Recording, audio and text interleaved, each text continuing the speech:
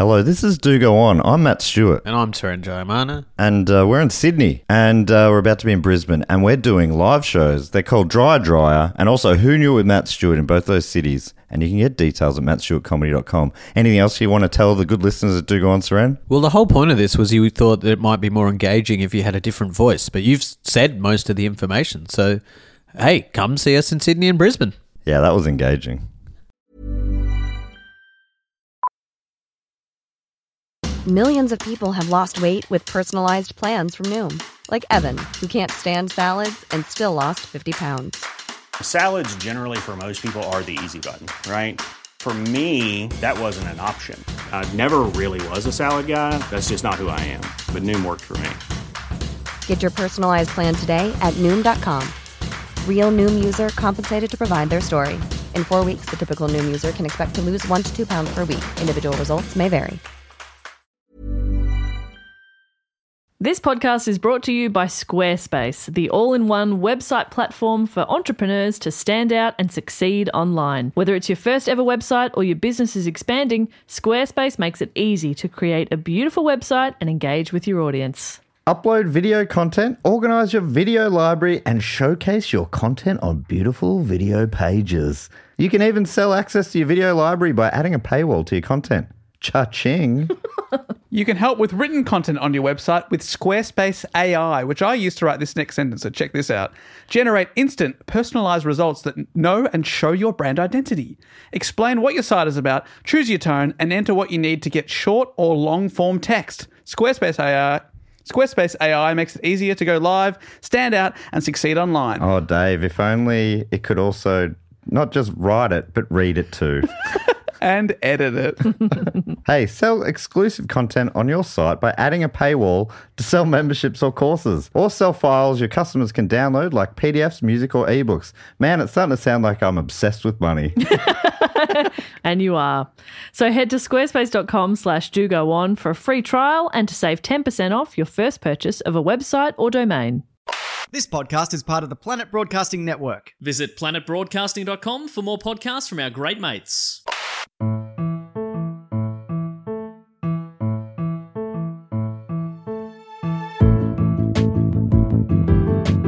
Hello and welcome to another episode of Do Go On. My name is Dave Warnicky, and as always, I'm with the company of Jess Perkins and Matt Stewart. Yes, welcome to our company. And of one, So two, good to three, be here four. in the company. Oh, you're thinking like a dance company. Oh, Yeah, we're a troupe. Would you prefer the term troupe? No, I was just thinking a tech startup. yeah. I was thinking of a really exciting business opportunity. Yeah. Get onto it the is. ground floor. You do regret it. It's just based in dance. Ah, Okay. that could work. I was going to give you a tour of the office, including the giant slide we have. But, yeah, okay, we can be a dance troupe, I guess. You can dance down a slide. Just watch me. I've tried. I've tried. By God, he's done it. Hey, Jess, how does this show work? That's what everyone's got. There's a question on everyone's lips. Well, Matt, what a fantastic question. The way this show works is one of the three of us fucks off and we think about a topic. We think about it, we research, we read about it, we watch stuff about it, and then we write a little report. We bring it back to the other two. They don't know what we're going to talk about, and we talk about it for a while they interrupt a lot. And we usually get onto topic with a question. Yeah, can I ask you a question? Please. Well, here it is. Who was voted the greatest male athlete of the past 200 years by the Australian Confederation of Sport in 1988, a year you weren't born in yet? The greatest sportsman. Greatest sportsman, male athlete of the last 200 years. It seems like the kind of thing that would be hard to judge when you assume most people on the panel weren't alive for that whole period. Most. Not all, most. Yeah. You're a fool to deal in absolutes. It's a famous quote from the movies. But it's from an Australian... What was the organisation? Australian Confederation of Sport. So is it an Australian sports person? Sportsman. Yes. We know it's a man. I'm being politically correct, but we know it's a man. This is 1988. They got no time for your PC. In the 80s, PC meant penises and cocks. What was your guess, Dave? My guess is Teddy Whitten. Is that right? Oh. Am I dropping an AFL legend there? This wasn't the Footscray Confederation of Sport, Dave. No, that's a good. That's Mr. Football. Was it a cricketer? It was a cricketer. Was it the Don? It was the Don. Oh my God. Are we doing the Don? We're doing Finally? the Don. Finally. Don is getting done. Don is good. Cricketing legend, Don Bradman. Oh my God. This is huge. It's big. I happen to know that no one's ever even requested this topic. Is that right? It's just one of my pet topic choices. No, it has been suggested multiple times by Adrian Newman, by Julian McMahon Hyde. Adrian Newman actually said something like there was an injustice being done that we hadn't got around to it. And this was about 3 years ago when he suggested it. Julian McMahon Hyde with a fantastic triple barrel. Kelly Clark, Courtney from Townsville, Sam Charles Jones, another triple, and Nathan Damon. And, of course, Gary J from the UK. Gary J has been petitioning for how many weeks now? He's into the 30s. Yeah.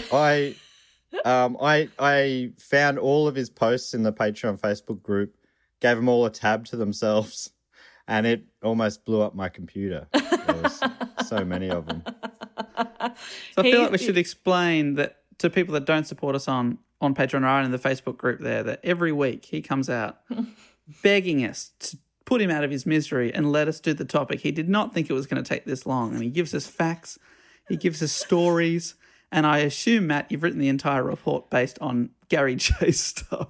What I did was I read all of Gary J's work, I screwed it up and I put it in the bin and I started again. Yeah, that's the way true pros do it. Because Gary J's from the UK and Don Bradman would have hated some pommy git. No, I think he got on very well with the English Don, so don't know why I was trying to start trouble there. Apologies. Cheers, Gary J from the UK. Big cricket fan.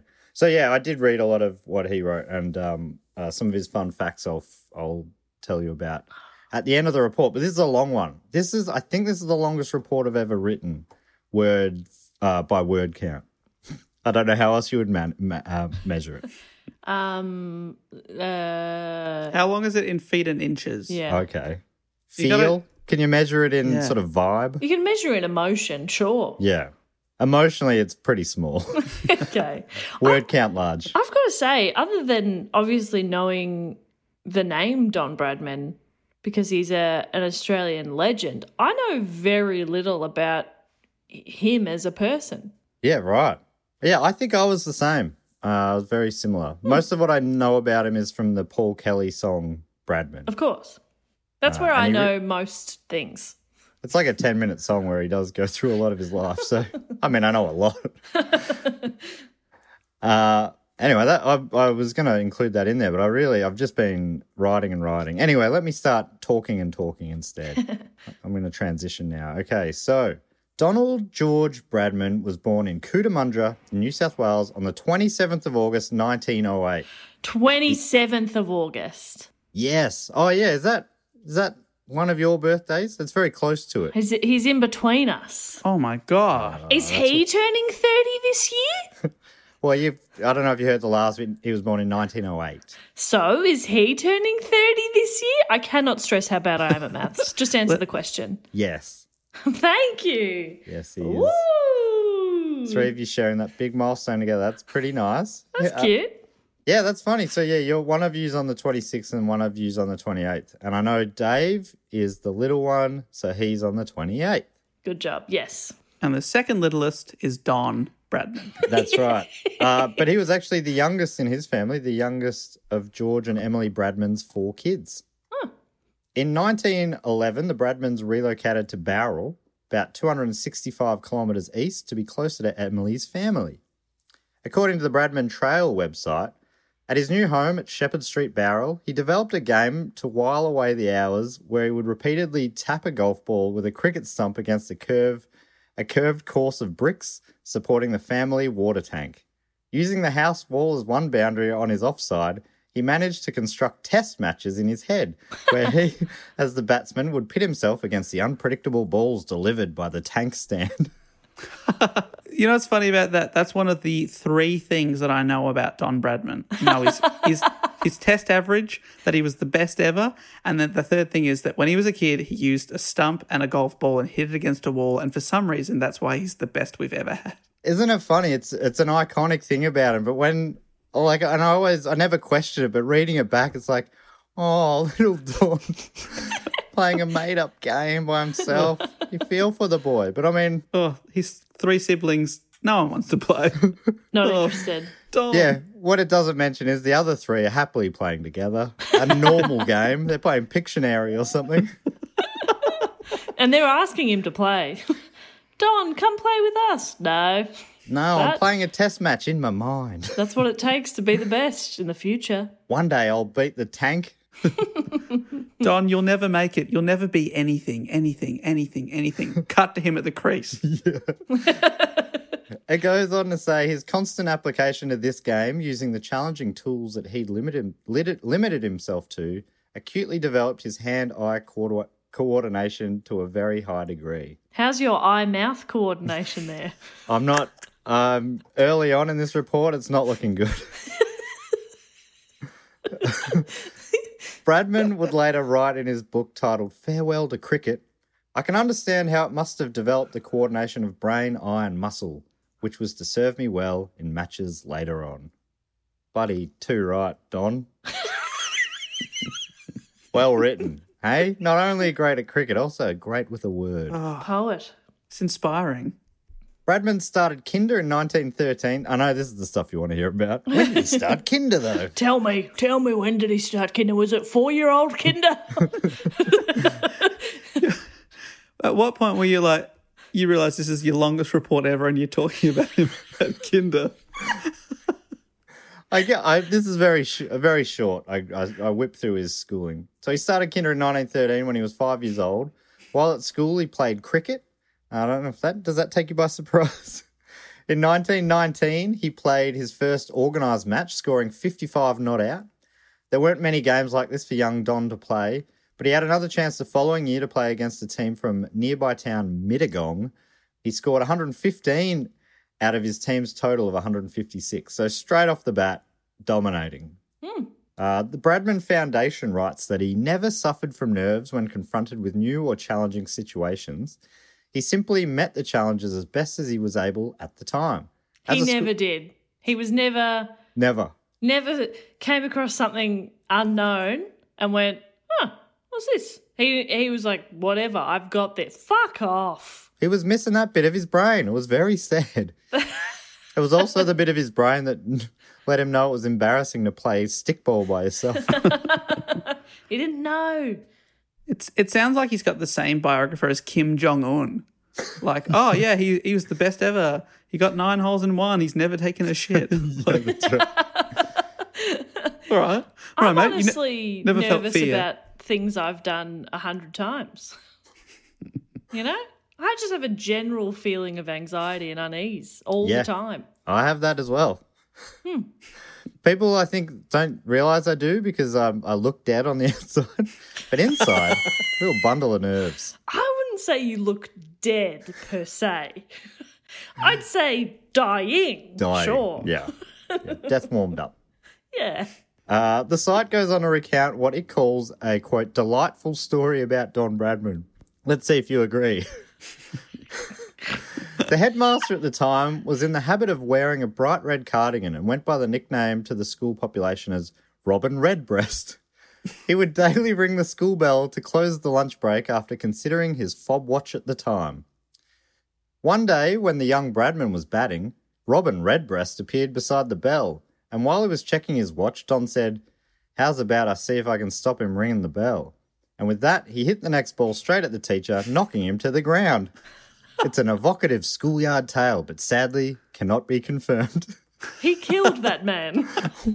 As a I young just think boy, what a delightful story. he hit the principal in the temple and he died on site. Knocked him over. I read that in a few different places. He hit a ball at the headmaster on purpose, knocking him to the ground. What a delightful tale. How many other people does he kill in this story? The body count is large. I didn't know that higher one than of his our test best average. sporting heroes is also a serial killer. That's Cold-blooded exciting. killer. Hey, didn't feel nerves or or remorse. No empathy. Yeah. Psychopath. Bradman left school at 14 years of age, which apparently was pretty common back then. He left with a positive report from the headmaster, Who was terrified he was coming back for more. who wrote, "He is truthful, honest, and industrious, and an unusually bright lad." Yeah, no mention of knocking him down. In 1924, the Bradmans moved around the corner to Glebe Street and into a brick Californian bungalow-style home, which George, his father, built. The Bradman Foundation writes that Don was then an increasingly confident youngster of 15 and was already known locally for his cricket prowess, as he'd been very successful in the few school games he'd played. However, his primary activities around the house often included musical recitals. This is something I definitely didn't know about him. Don Bradman had been taught the piano by his elder sister Lillian, herself later to become a professional piano teacher, and often the living room of the house resonated with the sounds of piano, violin and accordion with wonderful sing-songs, as Lillian later described them. Often the Bradmans would invite neighbours over to participate in these musical gatherings, so at times the modest lounge would have been very crowded. That's another delightful anecdote. Cannot be confirmed. By the mid-20s, his cricket was starting to attract more attention from beyond the local area. According to the Bradman Foundation again, during the 1925-26 season playing for the Bowral Cricket Club, he scored 234 runs against the team from Wingello, a town located between Bowral and Goulburn. Bradman was a diminutive 16-year-old and played that innings against the fiery Bill O'Reilly, later to lead a distinguished career as an Australian Test bowler. O'Reilly recalls his first encounter with Bradman played on Glebe Park, which would later be renamed Bradman Oval, which is fun. There's all these stories about him walking across Glebe Park on his way to school and different things. And it's funny to think, in a couple of decades, that's just going to be named after you. Wow, that's kind of cool. So Bill O'Reilly later remembered when the boy Bradman struck that memorable innings in 1925. He approached the wicket with what seemed like the diffident gait of a stopgap performer. What struck me most about him was the difficulty he seemed to be having in taking normal steps as he approached. His pads seemed to reach right up to his navel. Even though his size suggested that he would be better fitted physically to have been riding winners at Randwick Racecourse, he summoned up the energy required to land the ball right over the fence on half a dozen occasions. And that was Bill O'Reilly recounting that in 1985, which is a real fun, because he even fully grown, he was always a small guy for a sportsman. So it's a funny image that he was like struggling to even walk with the pads, and then he'd go out and just smacked around these adults. Yeah. Pretty I fun. also like the writing there that he couldn't just say he looked like a jockey. Yeah. That's ex-cricketer Bill O'Reilly for you. Got away with words. Beautiful. Back then, you couldn't only do one job. Cricket didn't pay a lot, so most of them were also poets. Oh, Yeah. and poetry, as we all know, pays the payer. big bucks. Yeah. Poetry and mime, I think, are the two best Yes. paid in the arts industry, I believe. Certainly in the 30s. Jugglers, I think, a third, Yeah. Yeah. especially the ones at traffic lights. That's one business people aren't talking about, which would be pretty hard hit in the lockdown. That's right. According to the Library of New South Wales, Bill O'Reilly was rated by Don Bradman as the best bowler he had ever faced. By the end of the season, Bradman had broken the district record score by making 300 runs in the final play between Bowral and Mossvale. The innings caught the attention of the New South Wales state selectors. He was invited to a net session at the SCG in October of 1926. He impressed and was invited to join the Central Cumberland Cricket Club, but when they refused to compensate the loss of income he'd suffered from travelling to Sydney to play, so for Bradman to play in Sydney, he had to leave Bowral every Saturday to catch a train at 5 a.m. and wouldn't return till midnight. Oof. And he's like, if you want me to play, I'll just need some cash for that, if that's okay. And they're like, nah, you look very good, but you're not worth a bit of money. Luckily, another club saw his potential, and St George jumped at the chance to sign him up. On the 27th of November 1926, in Bradman's first match for St George, he scored 110 in as many minutes. Scored pretty quick. Bradman continued to climb up the ranks when he was selected to represent his state for the 27-28 summer. Bradman moved to Sydney later in 1928, and this meant that he would avoid having to make the long return train journey for games as well as allowing him to train with teammates on turf wickets during the week. So before that, he was training on these bush wickets that weren't even the same wickets he'd play on the weekends. So Wow. this really helped his game, I imagine. And he's only 20 by Yeah. this stage. So he was just a gun the whole way through. Dave, are you impressed by my quick maths? Wow. I'm just catching up now. Because he Is was that quick? born in 1908, you see. And then this is in 1928. And what I did there was I quickly deduced there's about a 20-year difference there. I reckon that was just a really lucky guess. It wasn't. It was deduction. You sure you weren't just rounding off and got lucky? It's deduction. I knew I was right. Oh, you deduced it. Very good. Hey, do you reckon it's worth for overseas people just to explain briefly What cricket is. what cricket is? Do you but want to take also- us through the basics, Dave? Well, also, I just want to talk about how, like, you're saying he's scoring over 100 or 300 and all this sort of stuff. We should probably just say that that's a lot. Yes. Yes, lot for of the runs. listeners, not for the other people on the podcast who perhaps don't know much about cricket. The listeners need to know how the scoring works. Obviously, we three do very well. Oh, yes. Oh, so much. 100 is a lot. 100. It's like probably the equivalent of like a triple-double in basketball. Thank you. No, that would be more like scoring 100 and taking a couple of wickets, would it? I don't know. Is it like scoring 40 or 50 in basketball, probably? I Yeah. reckon. Something That's like that? that's a lot, yeah.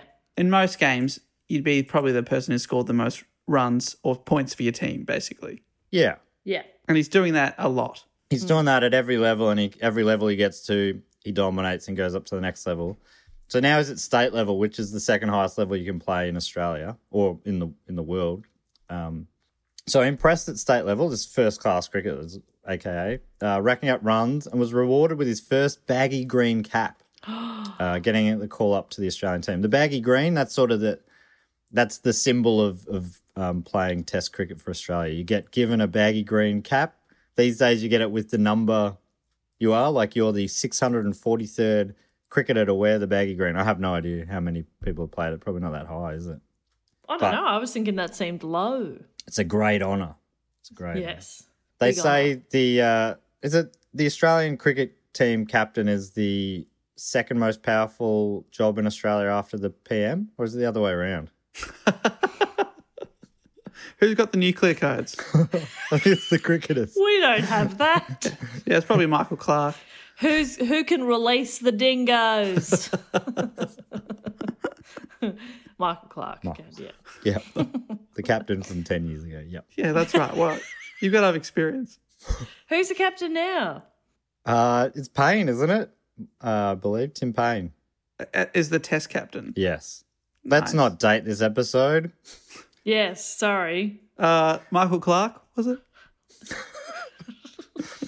Yeah, continue to talk about Don Bradman from the fucking 1920s. Yeah, don't date it, Matt. Let's not date it. Let's not talk about the past. So the first half of this I wrote like 3 weeks ago, and it's very dry, and I apologize. I think the second half I wrote with a bit more of an eye for it to being interesting, but So stick around. We've got some good stuff coming up. Everyone just hold on. no okay? wonder it's. I really probably could have used an edit this one. Anyway, look, he's just got his baggy green. Yeah, You know, things are heating up. that's big. It's getting hot at the top. So he got his baggy green cap, and in only his 10th first-class match, Bradman debuted for Australia, but he found it pretty tough. In fact, the whole side found it hard going, scoring only 66 in the second innings and losing the match to England by a whopping 675 runs.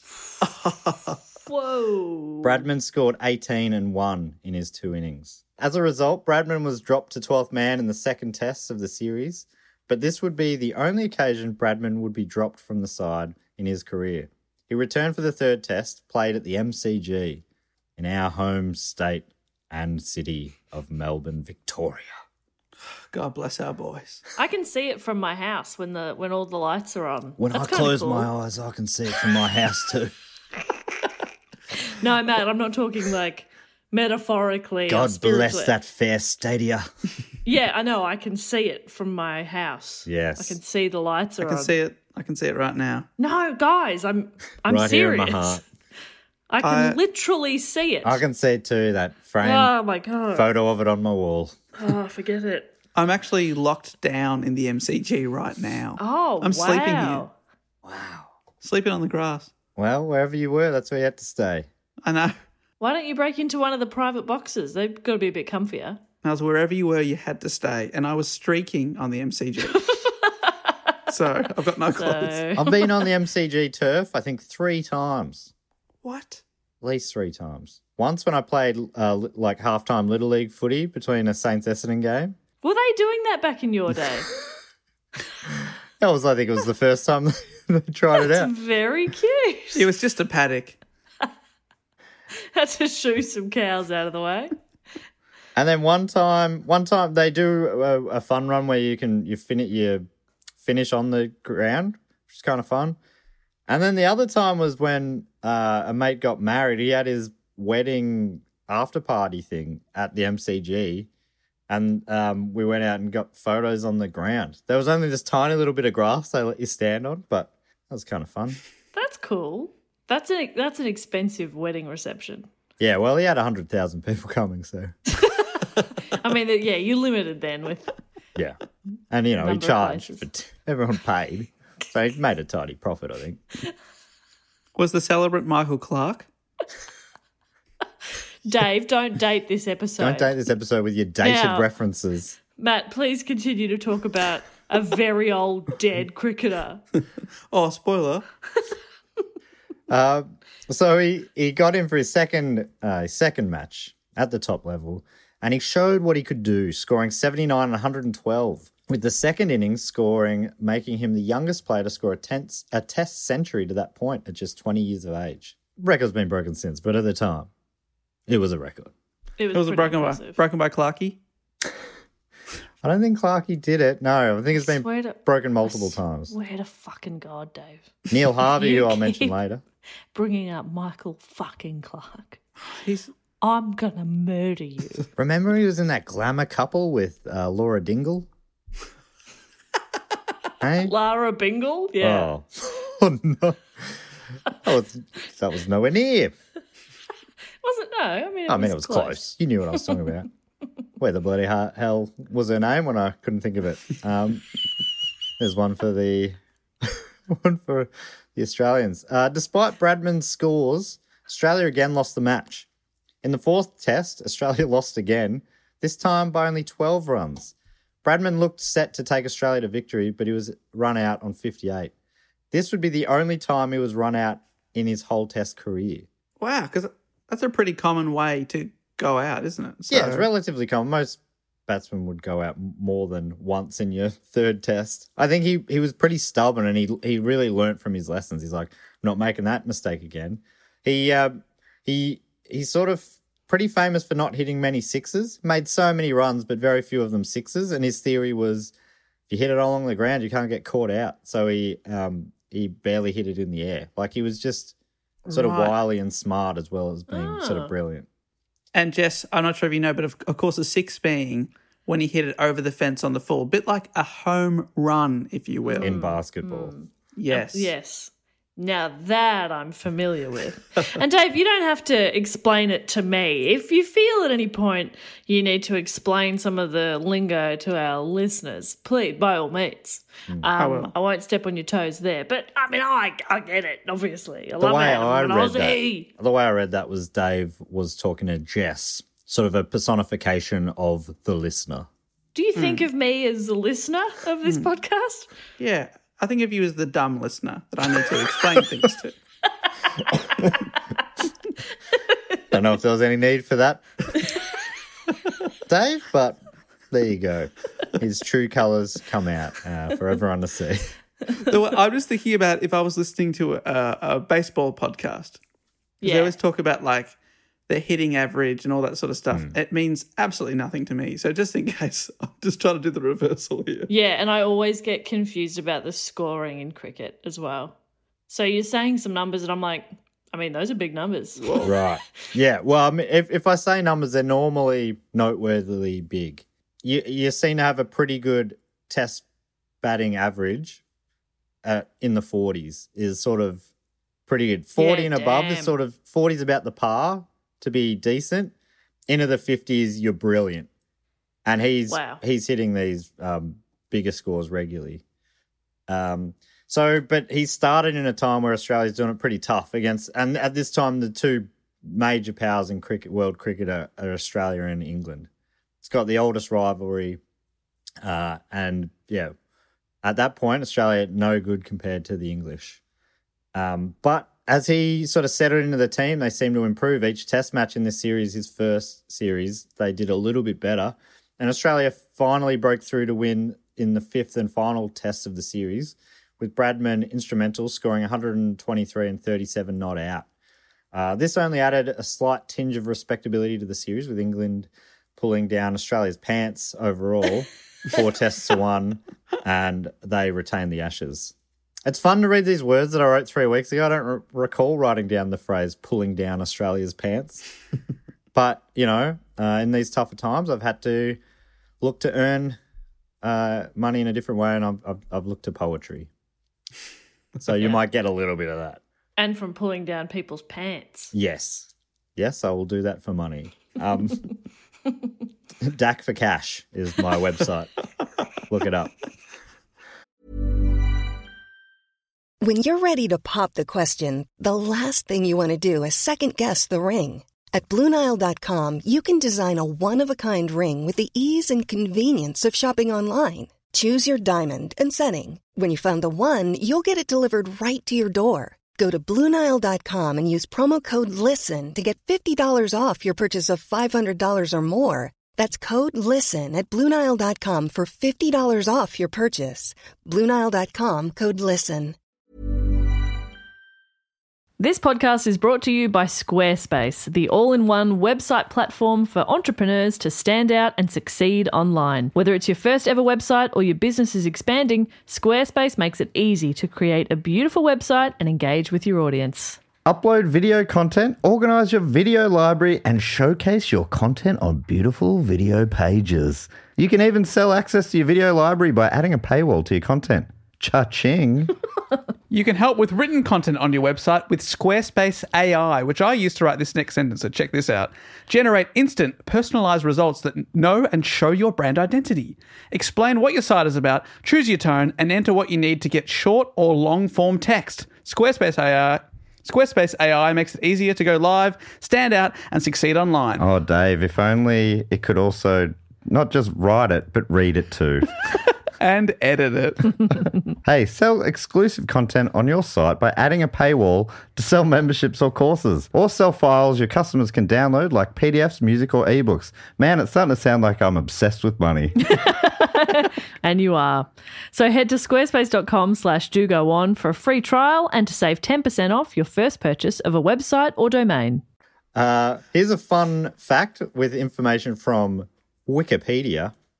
Until World War II, this kind of blew my... I think I vaguely knew this, but I think this might be interesting for you too, and maybe some of the listeners as well. Until World War II, all tests in Australia were timeless, unlike Dave's reference to Michael Clark. What does that mean? A timeless test match? Well, Dave, I'm so glad you asked. A timeless test match is a match of test cricket played under no limitation of time, which means the match is played until one side wins or the match is tied, with theoretically no possibility of a draw. The format means that it is not possible to play defensively for a draw when the allotted time runs out, and delays due to bad weather will not prevent the match ending with a positive result. Only 2 of these matches were drawn, both against England in 1882, when the matches had to be left unfinished owing to shipping schedules.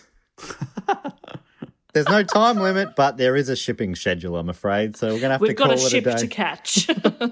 Or is it like, sorry, this cricket ground is becoming a dock tomorrow. So you've got to get We got some ships coming in, and they're coming in hot.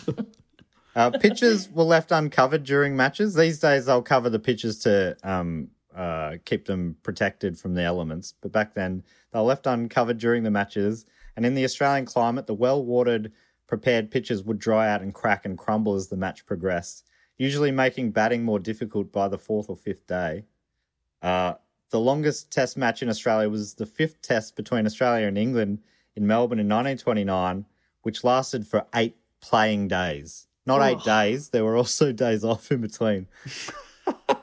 It's just such a funny old school way to play sport that takes days. I mean, they still play it over 5 days, but over 8 days, I think it was 9 or 10 days all together with including days off. It's pretty fun. I've never heard that. I did not know that. And I am actually, a bit of a cricket fan. I like watching it. And the tests, as you say, these days go for 5 days. And that does seem like a long time, especially when it's a best of 5 series. So there's 25 days all up. And it goes for about 6 weeks. But unlimited, that's crazy. Yeah, isn't that funny?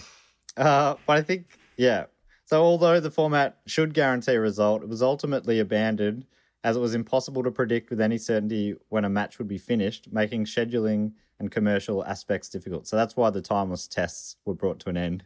People had shit to do, basically. Yeah, probably a good idea to end it. It's so funny, but I love the idea of it. I kind of wish they'd do that once a decade. One Ashes test is timeless, and they just play it out. Yeah, that'd be cool. I actually wish more things had time limits, like social gatherings. Okay, I thought you were talking about this podcast right now. Oh, that would be nice, but I'm not that much of a dreamer. But I just mean we'll go out for brunch from 10 till 12. Yeah. You know what I mean? And then everybody fuck off. Well, I think that's why it's smart, if you can, to just go, I've got a hard out. I'm so sorry. I've got an appointment at 12. It's very important. And then when you do that with someone and they go, oh, no, I think it's been cancelled, you'd be like, oh, you're enjoying yourself. Oh, you love me. So Bradman had now arrived on the international stage. I'll let you know when I get to the part that I wrote this week. I'm still not there yet. Okay. So Bradman had arrived, but it wasn't until the return series in England the following year that he truly showed how great he was. A special send-off was organised at Bowrell's Empire Theatre with the local community in attendance. Bradman called the event the proudest evening of my life. Oh, that's nice. It's so fun, like this world-beating cricketer, and he's just in this little country town hall getting sent off by, a couple hundred people. So fucking cool. Love it. That's lovely. Despite Bradman already showing he was a special talent, his critics suggested he wouldn't be able to replicate the form in England. Sure, you can score runs on your little Australian pitches, but come over here and try that on our proper English wickets and we'll see what you've really got, they probably said. Mm. But they would have said it in an accent. Oh, no. Here we go. Good day. No, that's not them. What's theirs? Good day. That's ours. Good day. Sure, you can score runs on your little Australian pitches. Come over and try that on our proper English wickets and we'll see what you really got. They probably said. Was that the Queen when she was like 6? No, that was just one of the people who sound like the Queen. Right. They all sound like the Queen over there. All of them. They look up to her. She's very influential. They used to speak a different language before her. And she said, I've come up with something. It's called the Queen's English. Let's see what you think. And they're like, sorry, don't know what you're saying. But they said that in the language they used to speak. He headed to England as a 21-year-old, and according to the Bradman Trail, Bradman was an instant sensation in England, making a double century in the first match at Worcester? Yes, Worcester, which set the scene for his record. It's written Worcester, but I think it's Worcester. Yeah. Look forward to the tweets. Like Worcestershire sauce. Yeah. It's written like Worcestershire. Yes. Have you seen that video of an old Italian man trying to say Worcestershire? No, but I want to. It's so funny. Worcestershire. Doesn't make sense. He has a convulsion while trying to say it. I get it. I mean, did you just see me try and say it? I think it was very similar, and I am 1/8 Swiss Italian, so it makes sense. I have fond memories of some of my dad's golfing buddies coming around for lunch one day, 2 of them English, one of them a very old Australian man. At the time, Is he still alive? I think he is. So he's incredibly old now. And he kept saying, it's Worcestershire. And they're going, it's Worcestershire. And he's like, read the bottle. It says Worcestershire.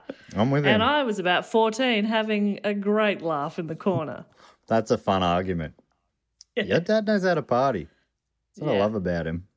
He knows people who know how to party, yeah. Yeah, big time.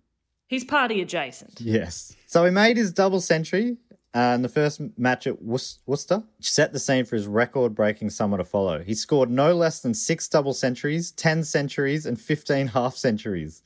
The giant world record score of 334, made during the third test at Headingley, proved beyond doubt that there was an exceptional test player here.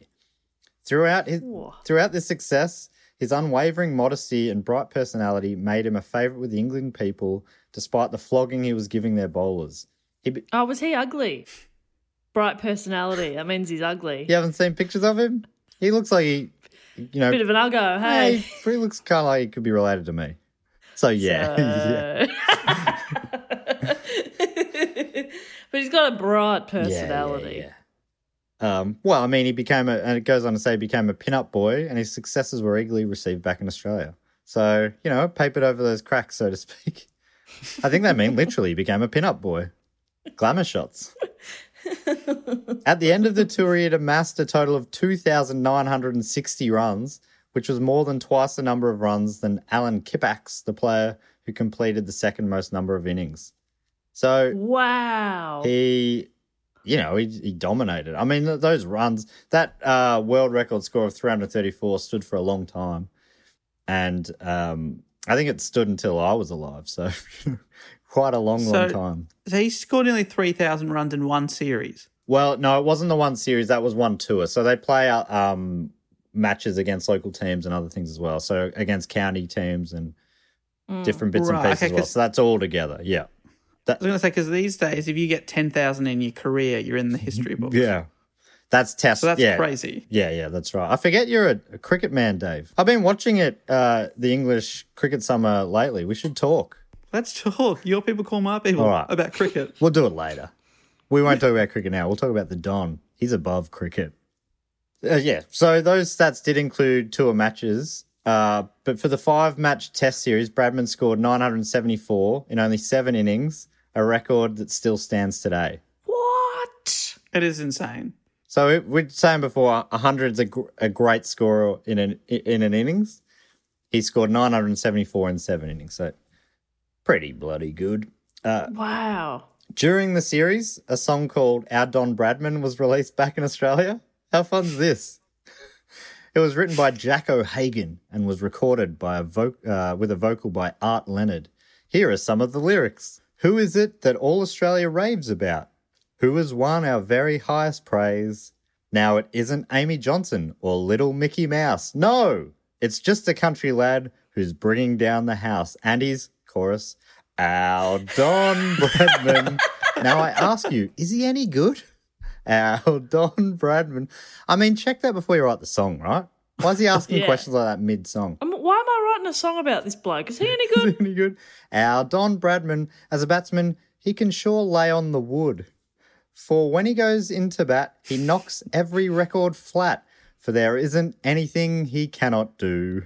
Our Don Bradman, every Aussie dips his lid to you. Oh, I love Dip Your Lid. Yeah. I love it so much. And it was a hit. Apparently the sheet music sold 40,000 copies within a few days. Far out. He was climbing up the sheet music charts. 40,000 copies of the sheet music. What is that even? What a different time. Oh, it's fantastic. It's so they could play it at home.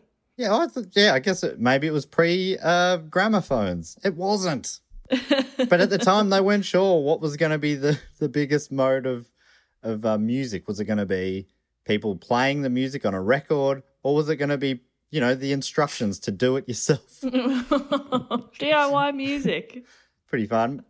So that's 40,000 copies in a few days. At that time, Australia's population was 6.5 million. So that's, Dave, you could do the sums, but that's like... I think that's 2 for every person. 2 for every person. That's amazing. I think that's about right, That is amazing. That's also too many copies, to be honest. Yeah. 1 is enough. What are you going to do with the other one? Oh, frame it. Yeah. Yeah, okay. One to frame, one to use. Yeah, that makes sense. One's Sorry about dog-eared and the other one's pristine. It'll be a collector's item. I reckon it probably would be. Yeah. They didn't used to keep things back then, did they? Real disposable society back in the 30s. The same year, a song Bradman himself wrote. So I mentioned before how he played a lot of piano. That same year, a song he wrote himself was released, titled "Every Day is a Rainbow Day for Me." Oh, no. It was recorded. This is like Shaquille O'Neal rapping. Oh, no. Oh, no. It was recorded. Every day is a rainbow day for me. I mean, and we all know it well. We all know it. What's a rainbow day? Well, it's a term that has caught on since that day, and we all say it. It's now our national anthem. Have a rainbow day. I never knew where our national anthem came Yeah. from, but there it is. It should be. I mean, I don't love our national anthem. It's a bit sort of slow and plodding. But I reckon every day is a rainbow day for me would be a banger. I reckon it's the kind of one to get you going. Ow, Don Bradman. That's it. It's in my head from your version. I assume that's how it goes. Is he any good? But is he any good? But he's lying on wood. That's fantastic stuff. So Every Day is a Rainbow Day for Me was recorded by Columbia Studios in 1930. It's starting to sound like, I mean, apparently he was pretty good at piano, but it does also have the vibe of someone being very good at something and then just being surrounded by yes men. I want to release a song. Well, yeah, you should. You should, Don Bradman. I reckon. Every Day is a Rainbow Day for Me sounds like a hit. I don't think it was a hit. It was recorded by Columbia Studios in 1930 and commercially released. Not heaps seems to be known about it, but apparently he was a pretty handy pianist. According to the Bradman Foundation, upon his return to Australia, he was subjected to an almost frenzied series of public engagements that took him away from his shipboard teammates steaming around the coast. People were proposing to him in the streets. Wow. Yeah. I mentioned it a bit later on, but some of his teammates, I think, maybe don't love all the attention that gets heaped on him. And he's also meant to be, he's not the most social sort of, he's a bit of an aloof guy, keeps to himself a bit. So some of his teammates didn't think he was the best guy. Some people have sort of said maybe he was a bit of an asshole. I like to think he was just misunderstood. But imagine that you're getting shipped around as a team and your star player gets off, hangs out with adoring fans for a while you're waiting on the ship. Then he comes back, you go to the next spot so he can go do that again. Imagine you would start to probably feel some animosity. It's like they're like the support band for him. Yeah. That's what touring with you guys feels like, though, to be honest. I'm like, all right, I'll pack up here. You take photos with your adoring fans. That's funny because it's the opposite of what happens. Very good joke, Jess. Ha ha ha ha ha. So then he finally on the 4th of November 1930, he arrived back in Barrel to be reunited with his parents and family and attended a civic reception in the town's Corbett Gardens. He was escorted to the dais with strains of the tune Our Don Bradman filling the air. How does that one go again? Our Don Bradman, tell us, is he any good? I love how he used to sing in the 30s or whenever. Our Don Bradman. Generally, I reckon that's sick stuff. That's real cool stuff.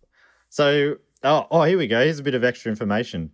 This recently released Foxtrot song was a huge hit of the day and was eagerly sung by thousands of Australians celebrating the triumph of the young man over England's finest test players. Foxtrot. What kind of music is a foxtrot? Yep. Bum, bum, bum, bum, bum, bum, bum. That's not I assume. Foxtrot. No. Charleston, Foxtrot, it's all the same. Yeah, I mean, I did start the episode by saying we are forming a dance troupe and we do not know any dances. I know the cha-cha. Oh, we all know the cha-cha. No, I know Joni loves chachi. Sorry. What's a chachi? Jess just pulled up a photo of Don and also did the fanning the face sign, meaning Stone Cold Stunner. Yeah. In that photo. In others, But that one. He grows into looking like everyone's granddad. Maybe not everyone's granddad, my granddad. Does everyone's granddad look like my granddad? You know when you fall for the trap of assuming your experience is universal? Yeah, everyone's granddad. Brian O'Connor. Yeah? Mine's called Eddie. Oh, that's weird. Yeah. Oh, so... Still O'Connor. Oh, but... okay, sure. My Brian was called Jim. What's your bride's name? Send us a message.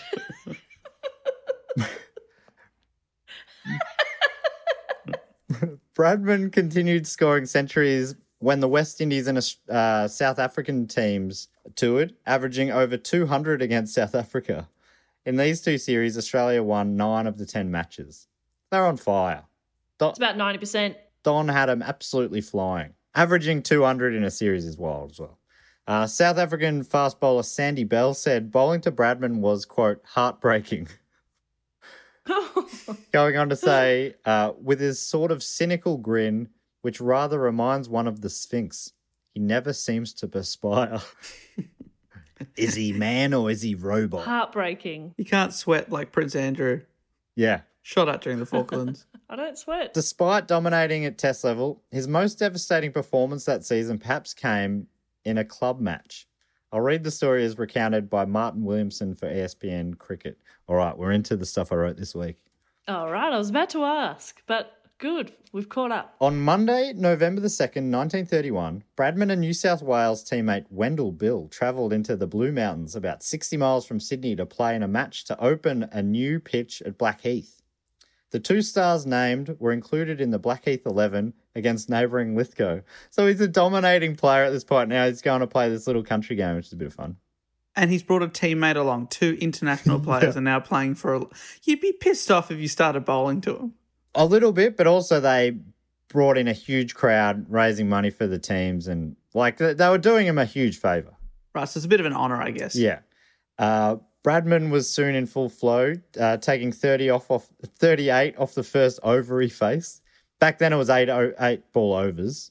I was going to say otherwise, how's that possible? Yeah, these days it's only 6 ball overs. You can only really hit 6 maximum. 36, although, if there's no balls or whatever, but still. 38 off an 8 ball over is still pretty handy. I didn't understand any of that, but I think he's good. So this is for the listeners.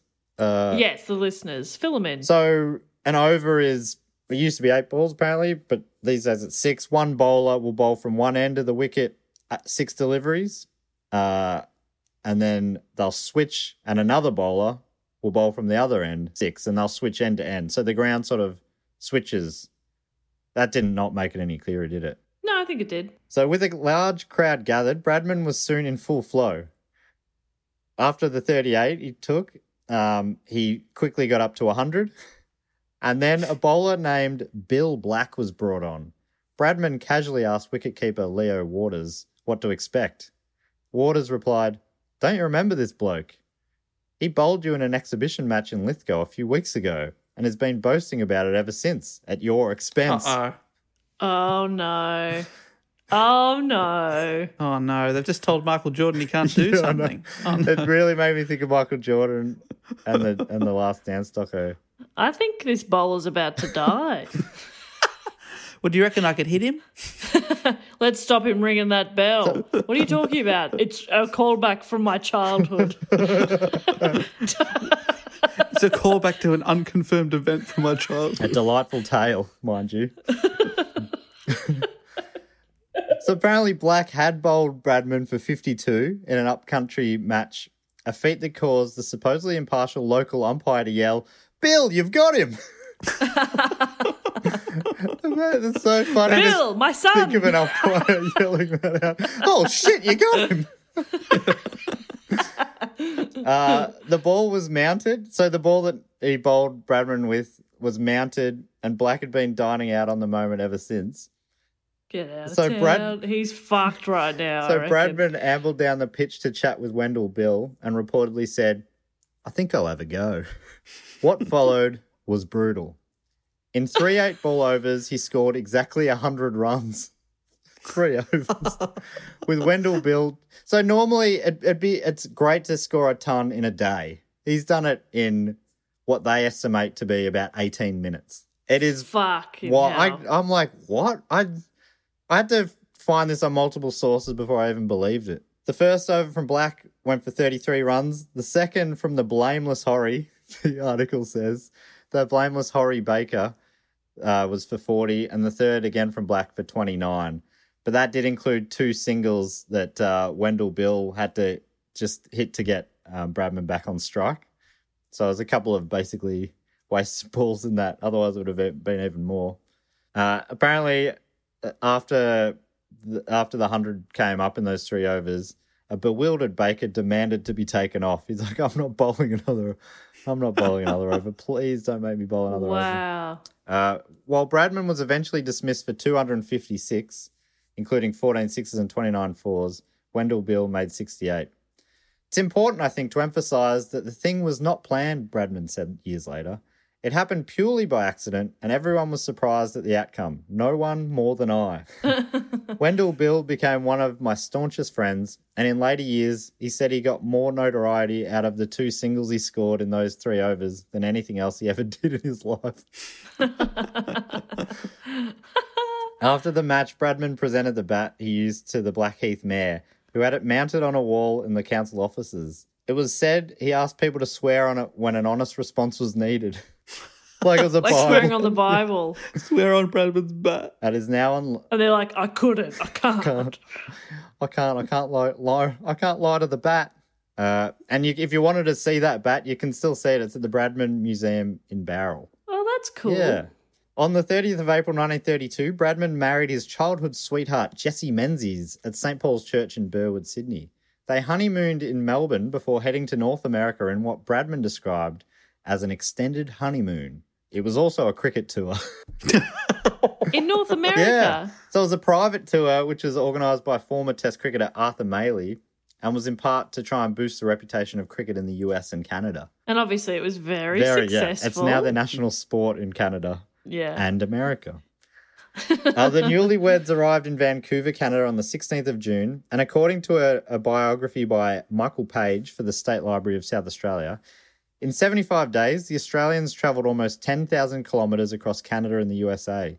They played 51 matches, including one in Hollywood, against a team that included actor Boris Karloff. Does that name mean anything to you? Yeah, he played like the mummy and... Yes, and he played Frankenstein. That famous picture of Frankenstein from the 1931 film Frankenstein. He played Frankenstein's monster. And also in the follow-ups, Bride of Frankenstein and Son of Frankenstein. So Bradman played against Frankenstein, which is kind of fun. The other thing I think he's maybe most famous for was that he narrated and voiced the titular character in Dr. Seuss's How the Grinch Stole Christmas.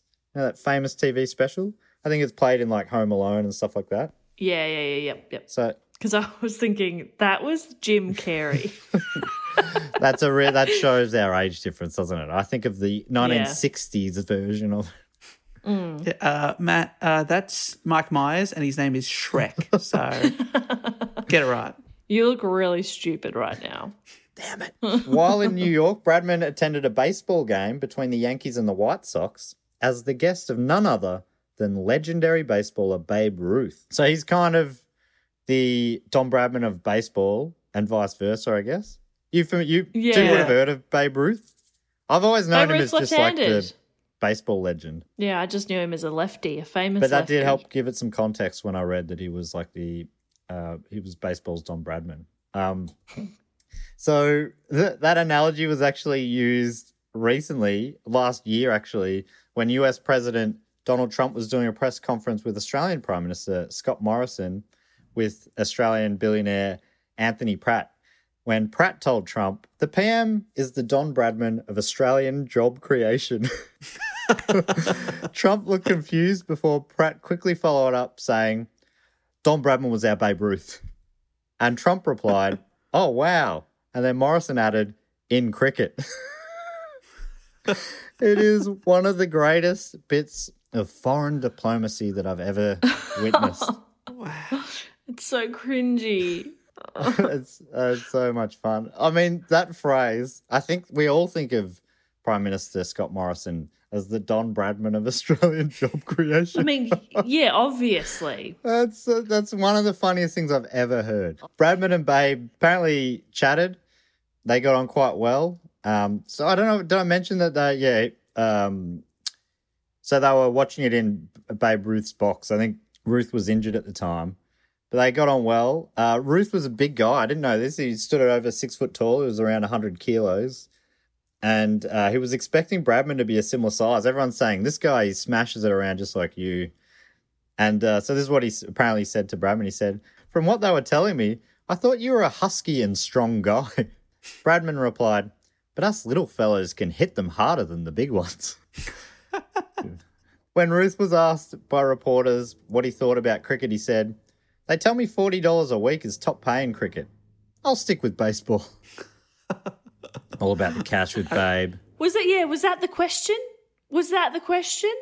Oh, I'm sorry, did I just ask you, what do you think about the pay discrepancies between the two sports? What do you think? No, they didn't ask that. It was a polite chit-chat question. So it attracted a lot of press. There was a lot of press there. The next day, the New York Times described Bradman as, quote, the wild man of cricket. Yes. And also the ring-tailed wallaby of the cricket crease. Okay, so the ring-tailed wallaby, that's kind of like our Babe Ruth of the animal world. Yes. That's catchy, though, don't you think? The ring-tailed wallaby of the cricket crease? The wild man of the wicket. Have they combined a couple of animals animals I'm thinking there? ring-tailed possum. Possum. And then just wallaby. But our possums are different to their possums. Yeah, they're possum. So I understand you don't say ring-tailed possum because then they'd be like, what do you mean? We've got different Our possums. possums are cute. Some of them are. The little ones are. Ringtails are. Shit, yeah. Oh, my God. This It does sound like they are just making up animals, like the sugar gliding echidna of the wicket. Yeah. Especially if America doesn't understand cricket. I mean, it just sounds baffling. You're just combining two things they haven't heard of. A ring-tailed wallaby and a cricket crease. Oh, now we get it. Oh, he's the ring-tailed wallaby of the cricket crease. Sure, why don't you say so? Obviously. But who is he in terms of Babe Ruth? On the American tour, Bradman played in every match and amassed 3,779 runs at an average of 102.1. So he's just going around, smacking it up. Bradman's dominance of the Poms in 1930, so we talked about it a little while ago, where he had that record 334 and whatnot, led to the English devising a new tactic for the 1932-33 Australian tour, what would become known as the infamous Bodyline series. According to the National Museum of Australia, the 1932-33 Ashes series is the most controversial in the history of Australian English Test cricket. The English team, desperate to contain Australian batsman Don Bradman and win back the Ashes, adopted a controversial strategy. Technically known as fast leg theory, it was better known as bodyline. In preparing for their 1932 tour of Australia, England sought a way to stifle Bradman's scoring. Their captain Douglas Jardine developed an approach in which the ball was bowled fast and short, rising up to the batsman's body while fielders hovered close to the leg side. The strategy was intended to intimidate the batsman, stifle the swing of his bat, and force him to play defensively, but it also posed a genuine physical threat. The relationship between Jardine and Australian cricket fans was already tense. During the 1928-29 tour to Australia, he was perceived as supercilious and rude. His air of upper-class superiority rankled with the Australian crowds. Back in the 1930s, beyond pads and gloves, batsmen wore very little protection. No helmet, no thigh pad, no arm pad, no chest guards.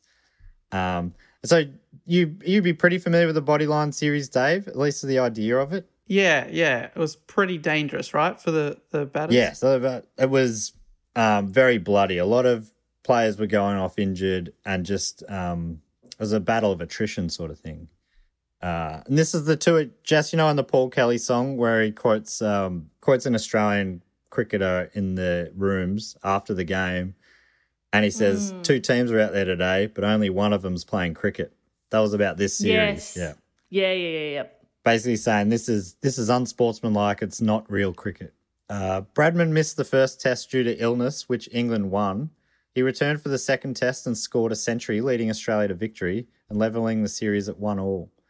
Going into the third test in Adelaide, Jardine decided to bring in the bodyline tactics, especially deploying his fast bowler Harold Larwood, to ignore the stumps and instead bowl fast and short at the body.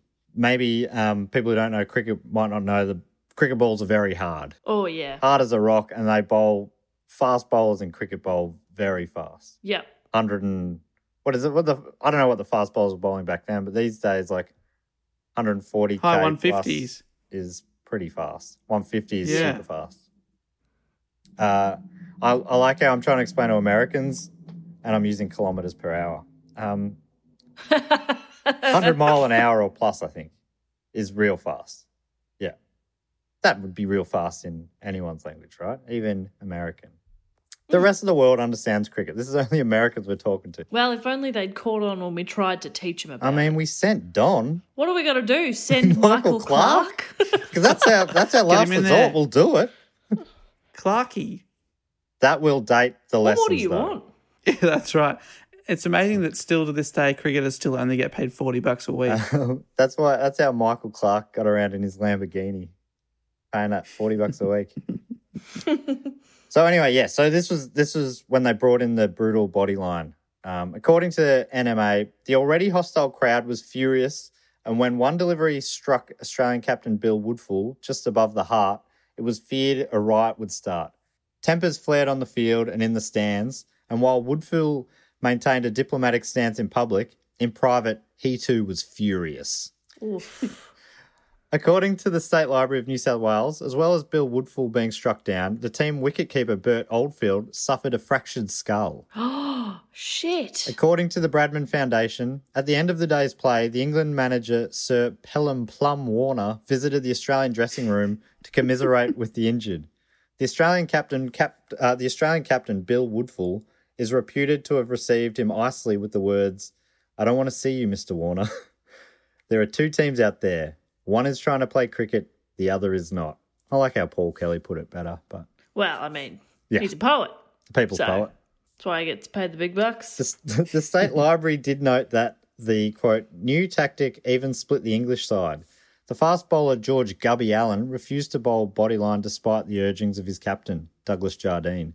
Gubby Allen described Jardine as a perfect swine in a letter to his parents, Sir Walter and Lady Allen. It's a perfect swine. He's the perfect swine. Such a fancy pig. That's good. Yeah, compliment. that's a nice compliment. Yeah, the perfect piggy. So that seems pretty noble of Allen, to be going, I'm not going to play those dirty tactics, even if my captain's asking me to. So you won't be surprised, a man showing such heart and ethics, you won't be surprised to hear that he was Australian-born and moved to England at the age of 7 for school. That makes sense. I felt that. Yeah. I felt it. Australians wouldn't cheat. Australians don't do dodgy stuff. Certainly not on the cricket field. No. There's a couple of sandpapery issues and, pretty full-on sledging, but... Well, that was just a misunderstanding. See, the boys had just come from the job site as sanders, and they just happened to have a little bit of the sandpaper left over in their pockets. They couldn't get a job as a poet, so they had to take the next best thing, sanding. They only get paid $40 a week. The NMA continues. A key aspect of Australian frustration was that the English tactics seemed to go against all that was valued in cricket: fair play, ethical conduct, and a shared cultural understanding of behaviour. In response to the danger faced by the players, the Australian Board of Control for International Cricket sent a tersely worded telegram to the MCC on the 18th of January 1933. This is what it said. Bodyline bowling has assumed such proportions as to menace the best interests of the game, making protection of the body by the batsman the main consideration. This is causing intensely bitter feeling between the players as well as injury. In our opinion, it is unsportsmanlike. Unless stopped at once, it is likely to upset the friendly relations existing between Australia and England. Pretty strong words in those old-timey ways. Was they saying that relations as cricket teams or as nations? I think they were talking bigger than that. Yeah, nations. Wow. The English administrators did not appreciate their players being accused of unsportsmanlike behaviour. Not having witnessed the barrage of body blows, because they weren't out here in Australia for it, this is all telegram back to England, back and forth. They felt that the Australian side was making excuses. The MCC responded sternly on the 23rd of January. Quote, We, Marylebone Cricket Club, deplore your cable. We deprecate your opinion that there has been unsportsmanlike play. We hope the situation is not now as serious as your cable would seem to indicate. But if it is, such as to jeopardise the good relationships between English and Australian cricketers, and you consider it desirable to cancel remainder of program, we would consent, but with great reluctance. It's so sassy. We'll let you if you need to. If you need to quit, sure. Go That's ahead. fine. Hey, that's all right. If you want to be a little bitch, you want to be a little sooky bitch and Oh, quit. fractured skull. That's okay. Oh, Oh, I'm sorry. I'm sorry. Did your head hurt? Oh, I'm sorry. did I split your head in two? Oh, I'm sorry. Did I hit you just above the heart? Oh, I'm sorry. After intervention from the Australian Prime Minister, Joseph Lyons, the Australian Board of Control withdrew its charge of unsportsmanlike behaviour and the final tests were played. England won the series 4-1 and reclaimed the Ashes. So the Australian Prime Minister, England had to get involved. Politics did get involved, and the Prime Minister had to tell the Australian Cricket Board to back off, basically. Weird. What a weird page in Very history. weird. And for any international listeners, the Australian Prime Minister is like the Don Bradman of job Yes. creation. If that clears that up for you. That makes sense now. Oh, sorry. He's Australia's Babe Isn't there Ruth. something so undignified about a billionaire sucking up to political leaders like that? This guy Yeah, is it's the best. disgusting. He's actually... He's like, honestly, he's like so good at job creation. Hey. Okay. Mate, you're a billionaire. Come on. Yeah. Maybe you could create fucking jobs. How do you think you became a billionaire, though? Yeah, I think being good to the working man. No doubt about that. And woman. And children. Yeah, almost definitely children. The working children. Have we slowly morphed into a commie podcast? Slowly. Anyway, that's what I tell my butler. The impact of England's bodyline tactics extended beyond the cricket pitch. Struggling with ongoing hardship during the Depression, Australians saw the aggressive tactics of the English team as representative of England's wider attitude to the country. So it was seen as a bigger thing. It was representing England basically looking down their noses at us in the colonies, sort of thing. Bradman finished the series with an average of only 56.57, a disappointing number for the Don. To put this into context, though, this is still a higher number than the career batting average of legendary cricketers like India's Sachin Tendulkar, the West Indies' Brian Lara, and South Africa's Jacques Kallis. He got that ton away before they brought in the body line tactics, though, admittedly. The Bradman Foundation concludes that there was never a formal acknowledgement from the England authorities that bodyline bowling was unsportsmanlike, but subsequent actions indicated a recognised culpability. Douglas Jardine would never again captain England against Australia, while Harold Larwood never played Test cricket again, despite topping the English first-class bowling averages in 1937. Another legacy of the tactic was a change in the cricket rules. Bodyline was banned and a new law was introduced to prevent no more than two fieldsmen gathering between square leg and the wicketkeeper. If we really want to baffle non-cricket listeners, we should start talking fielding positions. Silly mid-off. Silly mid-off is a classic. Cow's corner. Is that one? Yeah. Gully. Fine leg. That's something I think of myself as having in the way that it is very thin. These are very perplexing positions. Oh, there's also one called Big Dick. Yeah, big dick. That's where I always fielded, ironically. Consequently, the 1934 Australian tour to England featured no bodyline bowling, and relations between the two teams quickly healed. On that tour, Bradman was battling health issues with muscle spasms, a back problem, and suffering from periodic abdominal pains. Despite this, he still managed to score an innings of 304 and one of 244 in the final test to help Australia regain the Ashes. The severe abdominal pains turned out to be an infected appendix. He was operated on and the following day got peritonitis. Apparently, he was so close to death that his wife immediately set off to England on the 4-week ship journey. Wouldn't that be shattering? Oh, your husband's about to die. All right, I'll rush over. Just see you in 4 weeks. Fuck. Wow. Weeks into her journey, she finally got the news that he'd pulled through, though. Once she arrived, they headed to France for Christmas. That's nice. Oh, that's nice. By now, the Bradmans had relocated from Sydney to Adelaide, and he'd started working for a stockbroker named Harry Hodgett. Bit of fun. You moved from Sydney to Adelaide. And he has a day job? Yes. I mean, they only got paid $40 a week, didn't they? He's the best in the fucking world. He's the Babe Ruth. And he moves to Adelaide. And has a job. To be he was working for a stockbroker. Yeah, Is that right? I think he moved to Adelaide in part.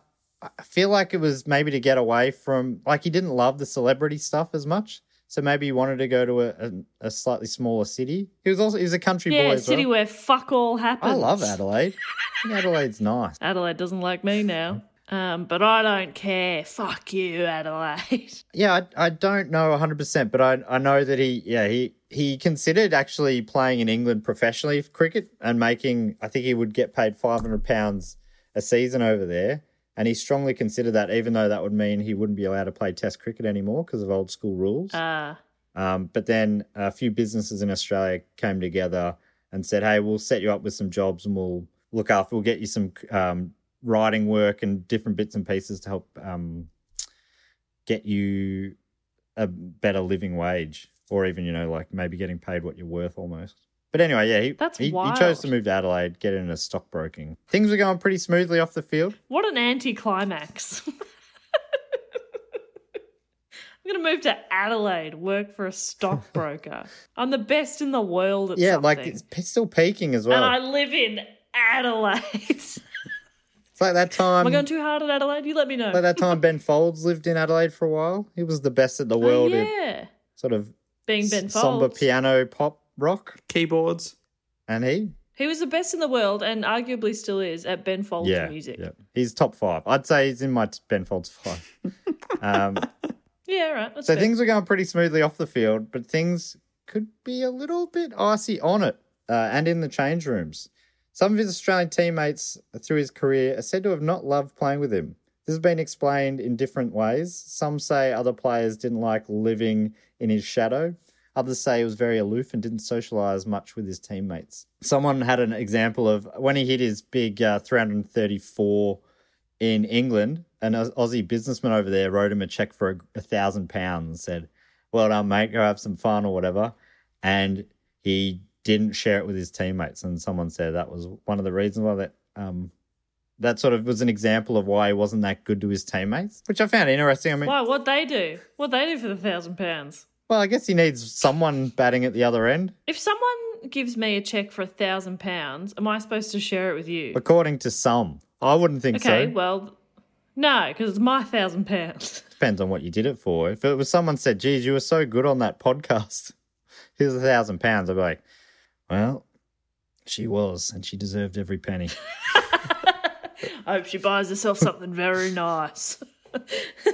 Because I love her when she's happy. When she's happy. Oh, I love to see her happy. I'm happy when she's happy.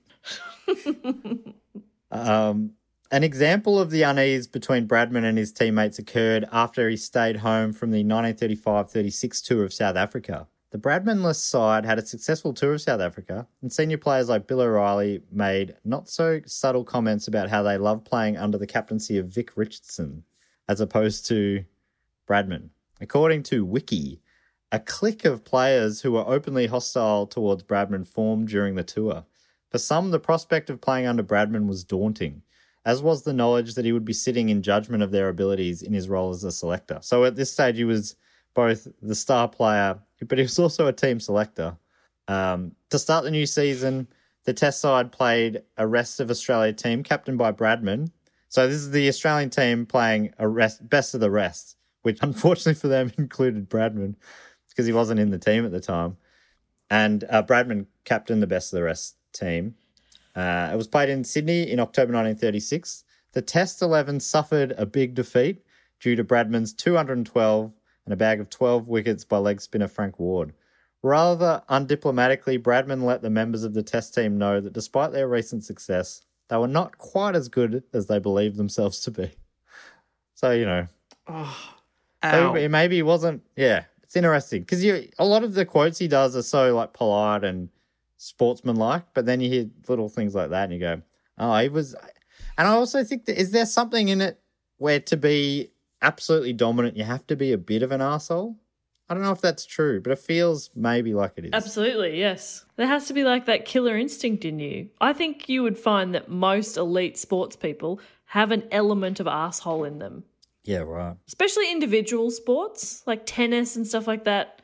I'm sure like they're nice people, but they've got to have just that little bit of asshole. Yeah, you've got to in be them. somewhat selfish, right? Yeah, for sure. In like within that context of your sport, Yeah. sure. But yeah, it's a bit of a shame if that is the case. But also, like, if it was just the fact that he didn't socialise that much with them, he was kind of aloof and maybe kept to himself. I mean, he obviously didn't like the celebrity or the touring or anything like that. So, I mean, why do you dislike him just because of his Yeah, personality? it did sound like people they'd have a win and he'd rather than go have a drink, he'd go back to his room and play music on his gramophone or something. That sounds way better. Like that's what I do after shows. Yeah. Did he go back to his room, wheeled out the water tank, got the stump and the golf ball and just hit it against there for about 6 hours? I think that sounds about right to me. So in this report, believe it or not, I skip over a bunch of his on-field achievements. I figured it would get pretty tedious if I went through every century he made. He made a lot of them. But, you know, he was very good in most games he played. Yep, I believe you.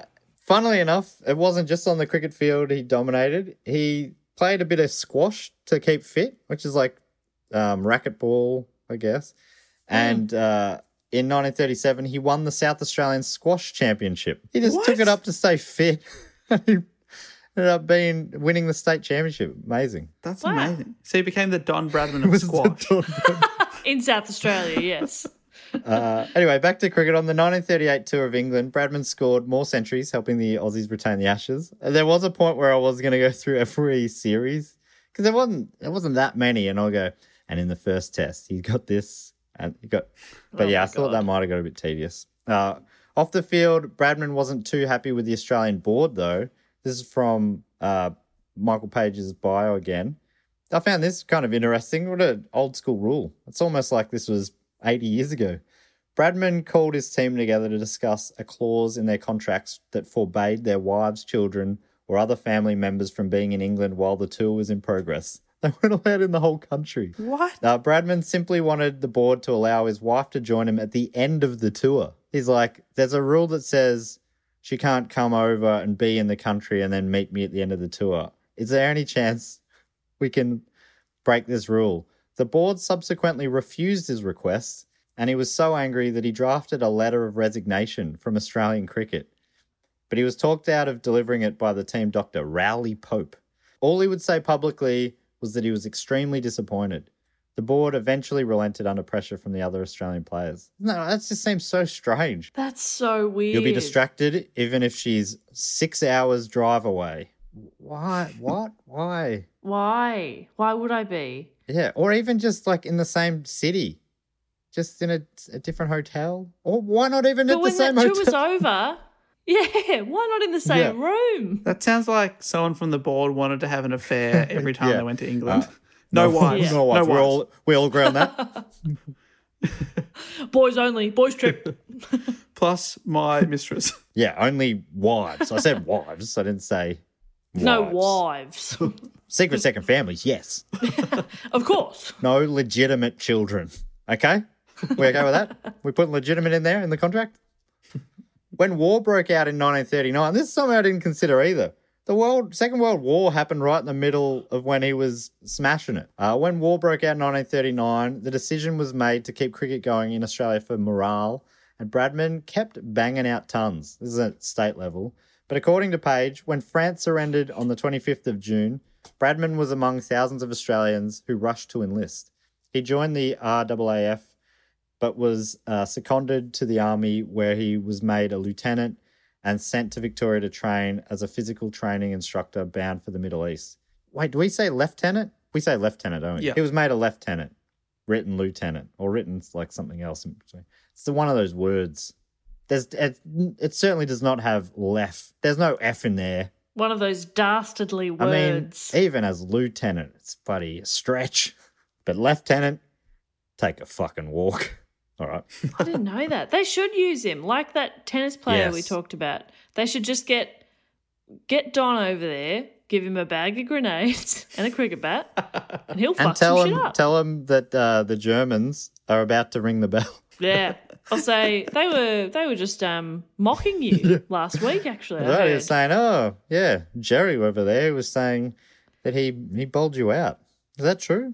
He's been Yeah. dining out Is on that, he's been telling everyone. That guy over there driving that tank. it. He'd already had one kid earlier in the war, and on the 17th of April 1941, his wife Jessie had a second child, Shirley June. Meanwhile, her husband's muscular spasms had spread to his right arm, which he could not raise above his shoulder. He was invalided out of the army and went with his family to Mittagong near Barrel to convalesce.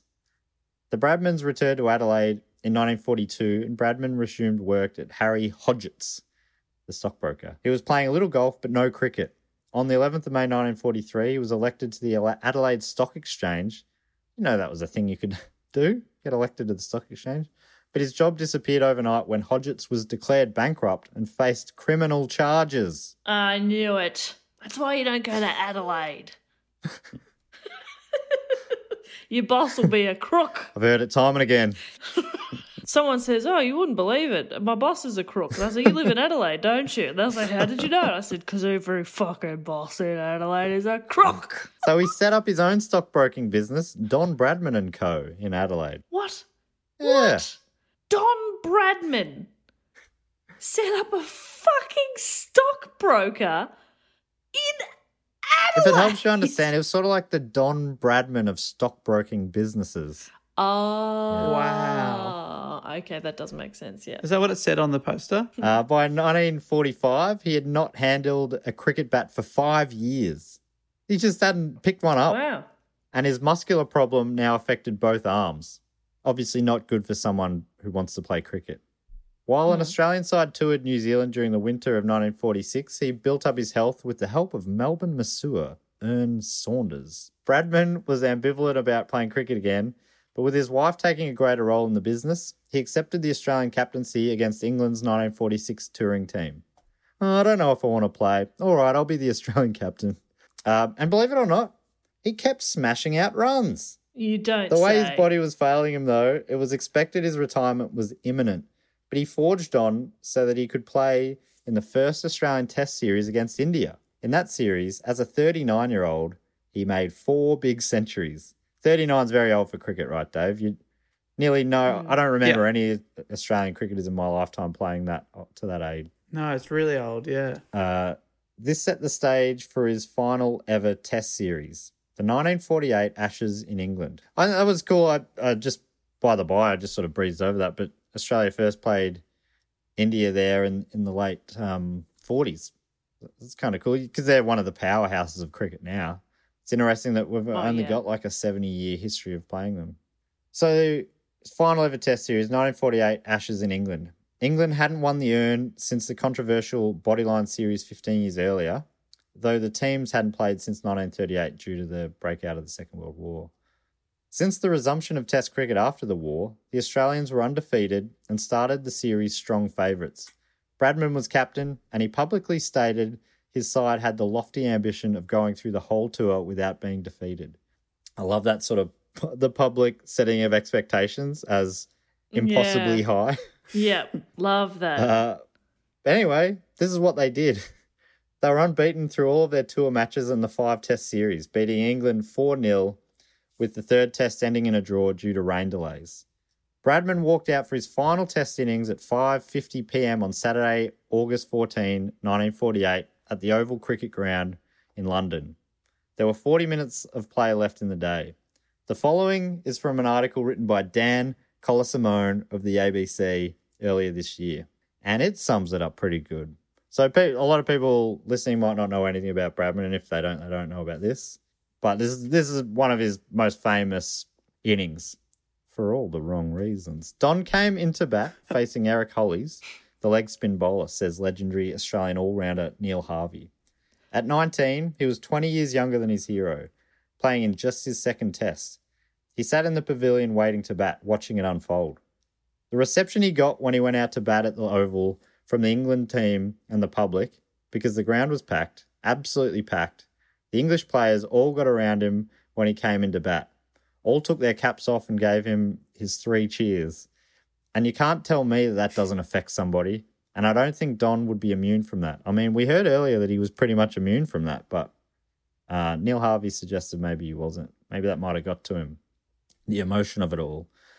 The English players were gracious, but not about to go easy on the figure who had menaced them for 4 tours and 2 decades. We'll give him 3 cheers when he gets on the square, but that's all we'll give him. Then bowl him out, England captain Norman Yardley told his team. The English people loved him, and he loved them back, says Harvey. He really wasn't expected to go on the tour, but he felt he owed it to the English public. He had health problems, fibrositis and such. He didn't want the English people to be let down, and because they'd been suffering so much during the war, he felt compelled to go. That's the reason he went. Just something I didn't really realise. I didn't realise this happened when he was so old, and also that his body was failing him by this point as well. And yeah, it's interesting he was like, he felt a duty to the English supporters. They supported him so well that he wanted to give them one last tour. That's nice. The English adored him right till the finish. At 39 years of age, he went to England in 1948 and captained this great Invincibles team, and he still made 2 centuries. That's not too bad for 39, is it? This would be Bradman's final knock. That was almost assured when he strode out for the 5th test of the Ashes series, with Australia on 1 for 117 and looking to complete an unbeaten tour. England had been dismissed for 52, the whole team, in its first innings, meaning the Australians would not have to bat again. He walked to the wicket in front of a crowd of 20,000, having scored 6,996 test runs and lost his wicket 69 times. So at that point, his average, a nice amount of times. So his average at that point was over 100. It was 101.39. If he was able to be dismissed for a 70th time, he needed just 4 more runs to reach 7,000 and end his career with an average of 100. But nobody knew that. In those days, statistics were nothing, Harvey says. Nobody had a clue. The press didn't know. There was no television, of course. And if the press didn't know, nobody's going to know. So that's how it was. We just played the game as a normal session. That's interesting. I assumed everyone was like, he needs at least 4 runs to get 100. Yeah, because these days you'd be counting down, going, 3 to go, 2 to go. He only needs 1 here. And he's got it. There'd be there a graphic that already have like memorabilia for sale. Yeah. 100 plus average. In the BBC radio coverage, Rex Alston handed over to his junior commentator, John Arlott, as Bradman walked out to bat. And he's great. I really like his commentary, so I'm going to read some of that here. The crowd settles down again. They've got 40 minutes left to play, and Bradman is now taking guard. Hollies is going to bowl, and John Arlott shall describe the first bowl. So come in, John. I love cricket radio. They really everything that's going on. And here is what commentator John Arlott said from there. He bowls. Bradman goes back across his wicket, pushes the ball gently in the direction of the Houses of Parliament, which are out beyond mid-off. It doesn't go as far as that. Merely goes to Watkins at silly mid-off. No run. Still 117 for 1. That is funny cricket comedy. I mean, you guys aren't laughing, but that's good stuff.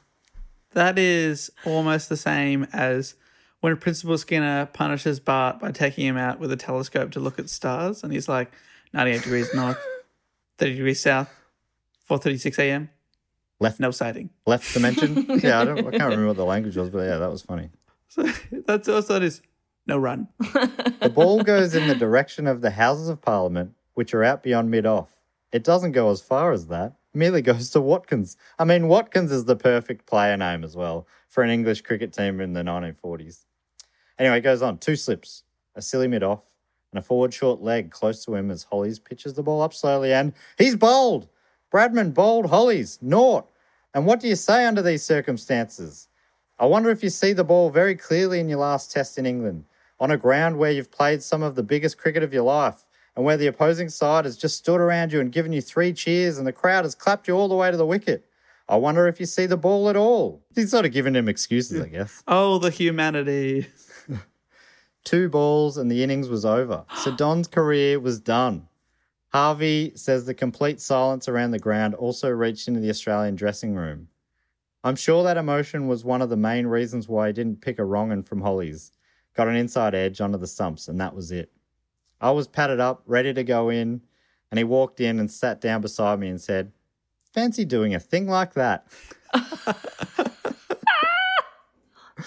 It's such a great understated thing. Apparently, others have said he was disappointed. He wanted to, go out with a big score and show the English he appreciated them by beating them again. Carla Simone goes on in this ABC article saying, "Hollies had no time for sentimentality. Best fucking ball I've bowled all season, and they're clapping him," he said to his teammates. Apparently, the story of how that ball came to be bowled is pretty great as well. He played in a tour match a few months earlier. The two played against him, and he bowled to him, and he realised that Bradman, he's like, "I don't think he's picking up my wrong'un." And a wrong'un for the leg spinner is the one that basically spins the other way, ball. Instead of spinning out to the right-hander, it spins into the wicket. Right. And he's like, "I don't think he's picking it." So in the second innings of that match, he didn't bowl any wrong-uns to him, going, "In case I play him in a test match, I won't give him any siders now. I'll save it for the test match." And that's when he bowled it. So in his mind, the plan just all came together. That bowler also had to be talked into playing that game. He was going to play for his county cricket side. He's like, "It's a dead rubber. They've already beaten us. They've already won the series. It doesn't mean anything. I don't want to play." And he got talked into it. And then was the guy who broke Bradman's heart in the last innings. Wow. Bradman's batting partner, Arthur Morris, watched the historic moment from the other end of the pitch, 22 yards away. His contribution would also be outshone by Bradman's famous failure. He would tell the story in the decades to come. "I often say to people, 'Yes, I was there.' I'm asked, 'Were you playing?' I reply, 'Yes, I got 196. Oh, you were there, were you? Oh, yeah. Did you play that day? I've never even heard of that guy. Well, he got 196 that day. Oh, and I have heard of Arthur Morris. I think he's another legend. All right, I've heard of him. I'll give him that. So Bradman's duck left his career test average at 99.94, a number no one has got anywhere near since. With a minimum of 20 career innings, the next closest only make the low 60s. So it's a huge gap. Yeah, wow. Does it really annoy you, Bob? Yes, I was going to say, that pisses me off. It was so close. He hit 1-4 and he would have finished with the perfect average of 100. It would have been amazing. I think it kind of makes it more iconic. Yeah. There's something, a little bit of tragedy at the end of this heroic career. So adds a bit of something to it. It was 99 point what? 94. Just so I remember for future trivia. Yeah, well, good. Oh, well, here's a fun fact. That relates to you. Well, okay. Here's a fact. But it does relate to your other employer. Oh, yeah. The Australian Broadcasting Corporation takes its postcode of 9994 from Bradman's career average. Takes its postcode? Yeah, so if you send mail to the ABC, the postcode is 9994. Huh. That's I cool. don't have to send mail to the ABC. That's You probably cool. get your checks from them though, right? Yes, and they send it to me. Uh, and I'm 1111 because I'm number one. Oh, wow. That's actually 111, but Shut the fuck up. they might have told you you were Shut the first. fuck up. So Bradman's final test innings was a failure, but his final Australian tour was not. In all, the side went through their 34-match tour undefeated. 34-match tour. What? Wow. And they would become known as the Invincibles. As well as Bradman, this legendary team also featured greats like Sid Barnes, Arthur Morris, Keith Miller, and Ray Lindwall. It was also the first Ashes series for Harvey, who got his first chance in the fourth test, making 112, and being, at that point, the youngest Australian to make a test 100. I think that's right. Cool. He's also the only member of the Invincibles still alive, the others having all died, making a mockery of the name. Did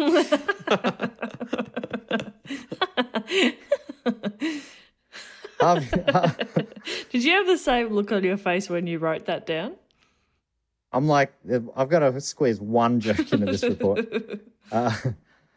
Harvey made it over for the Ashes test at Lord's in England last year in 2019, and he told the ABC, "It's my favourite ground. I've realised it's the home of cricket and I appreciate all that history of the place it's got. And I just love going back there. And this next line is the only reason I included this paragraph in here. Every time I walk through those Grace gates, I get turned on. There's no doubt about it. It does something to me. Oh, I want to fuck it. I want to fuck it. I want to fuck that ground. I'm invincible. Fuck me, ground. I don't fuck humans. I'm invincible. I walk through those gates and I've got a massive boner immediately. And I'm ready to fuck. Okay. Thanks. Okay, Neil. Thanks, Neil. I'm probably not going to publish that, to be honest. But they did. They published the truth at the ABC. Turns me on. I get randy for it. All right. Okay. Please stop. The ABC article goes on. Every Australian player on that 1948 tour wanted to share the crease with Donald Bradman. Harvey only got a couple of opportunities to do so, but said batting with the Don was like living the dream. It was just a pleasure to get up at the other end and watch him. He was twice as good as anybody else, Harvey said. If you can't get out there and watch and learn something, well, there's something wrong with you. He was a joy to watch and a great bloke to get on with, which obviously is a different perspective than what others had. Cool to know that Neil Harvey really enjoyed playing with him. The following year, in 1949, Bradman was knighted for services to cricket. He's still the only Australian Test cricketer to receive that honour. I think he's the only stockbroker as well. Yes. He's got 2 knighthoods. I don't even know you could get that. But again, he's a double he's knight. a double knight.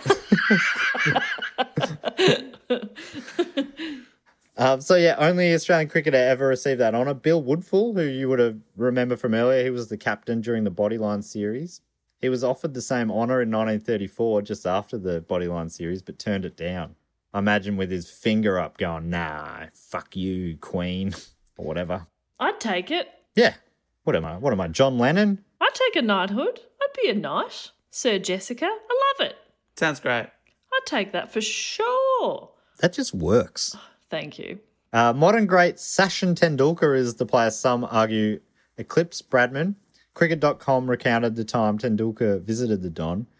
He asked Bradman how he thought he'd have coped in the contemporary game. He said that he didn't think he would have scored quite so many runs because of the more defensive field settings that are used nowadays, Tendulkar wrote. He also said that the standard of fielding was much better in the contemporary game.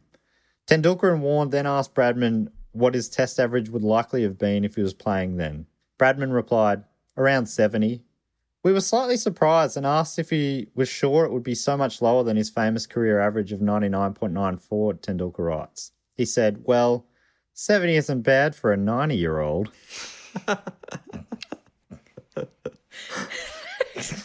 Hey, there's another string in Bradman's bow. Wisecracker. Oh, I love that. Squash, cricket, poetry, song, stocks. Wisecracking. Yep. Long-time listener, patron and all-round gentleman Gary J from the UK messaged me to let me know that as well as the knighthood, Bradman has received a Companion of the Order of Australia in 1979, voted the greatest male athlete of the past 200 years by the Australian Confederation of Sport in 1988, selected as one of only 2 Australians by International Who's Who top 100 people who have done the most to shape the 20th century. The other former Australian selected was Rupert Murdoch. Nominated among the top 10 sports people of the 20th century by the World Confederation of Sport. Named Male Athlete of the Century in 1999 by the Sport Australia Hall of Fame. Right. Ranked the number 1 Australian athlete of the 20th century by Sports Illustrated magazine with a bikini cover. Don in a bikini, obviously. Don in a centre spread. In 2000, he was voted the greatest cricketer of the 20th century by Wisden Cricket Almanac. This decision was unanimous amongst the 100 judges, which you can't get much more definitive than that. And he was nominated captain of the Australian cricket team of the century. So a couple of little feats there. Wow. But I wanted to finish with maybe a weirder fact, hopefully fun as well. Let's see what Jeff says. I'm so excited for weird. What's he into? Well, it's not that weird. It's pretty plain for weird, but it is. Well, let's see what you think. He always wore fishnets under his cricket pants. And that actually meant that he had to wear baggier cricket pants, which inspired a lot of other cricketers. According to an ABC article, Sir Donald was a very careful driver. As he got older, he only wanted to make left turns, so drove in concentric circles. He just drove around the block. What do you mean, Don? If you turn left enough times, you'll get there. Why did he do that?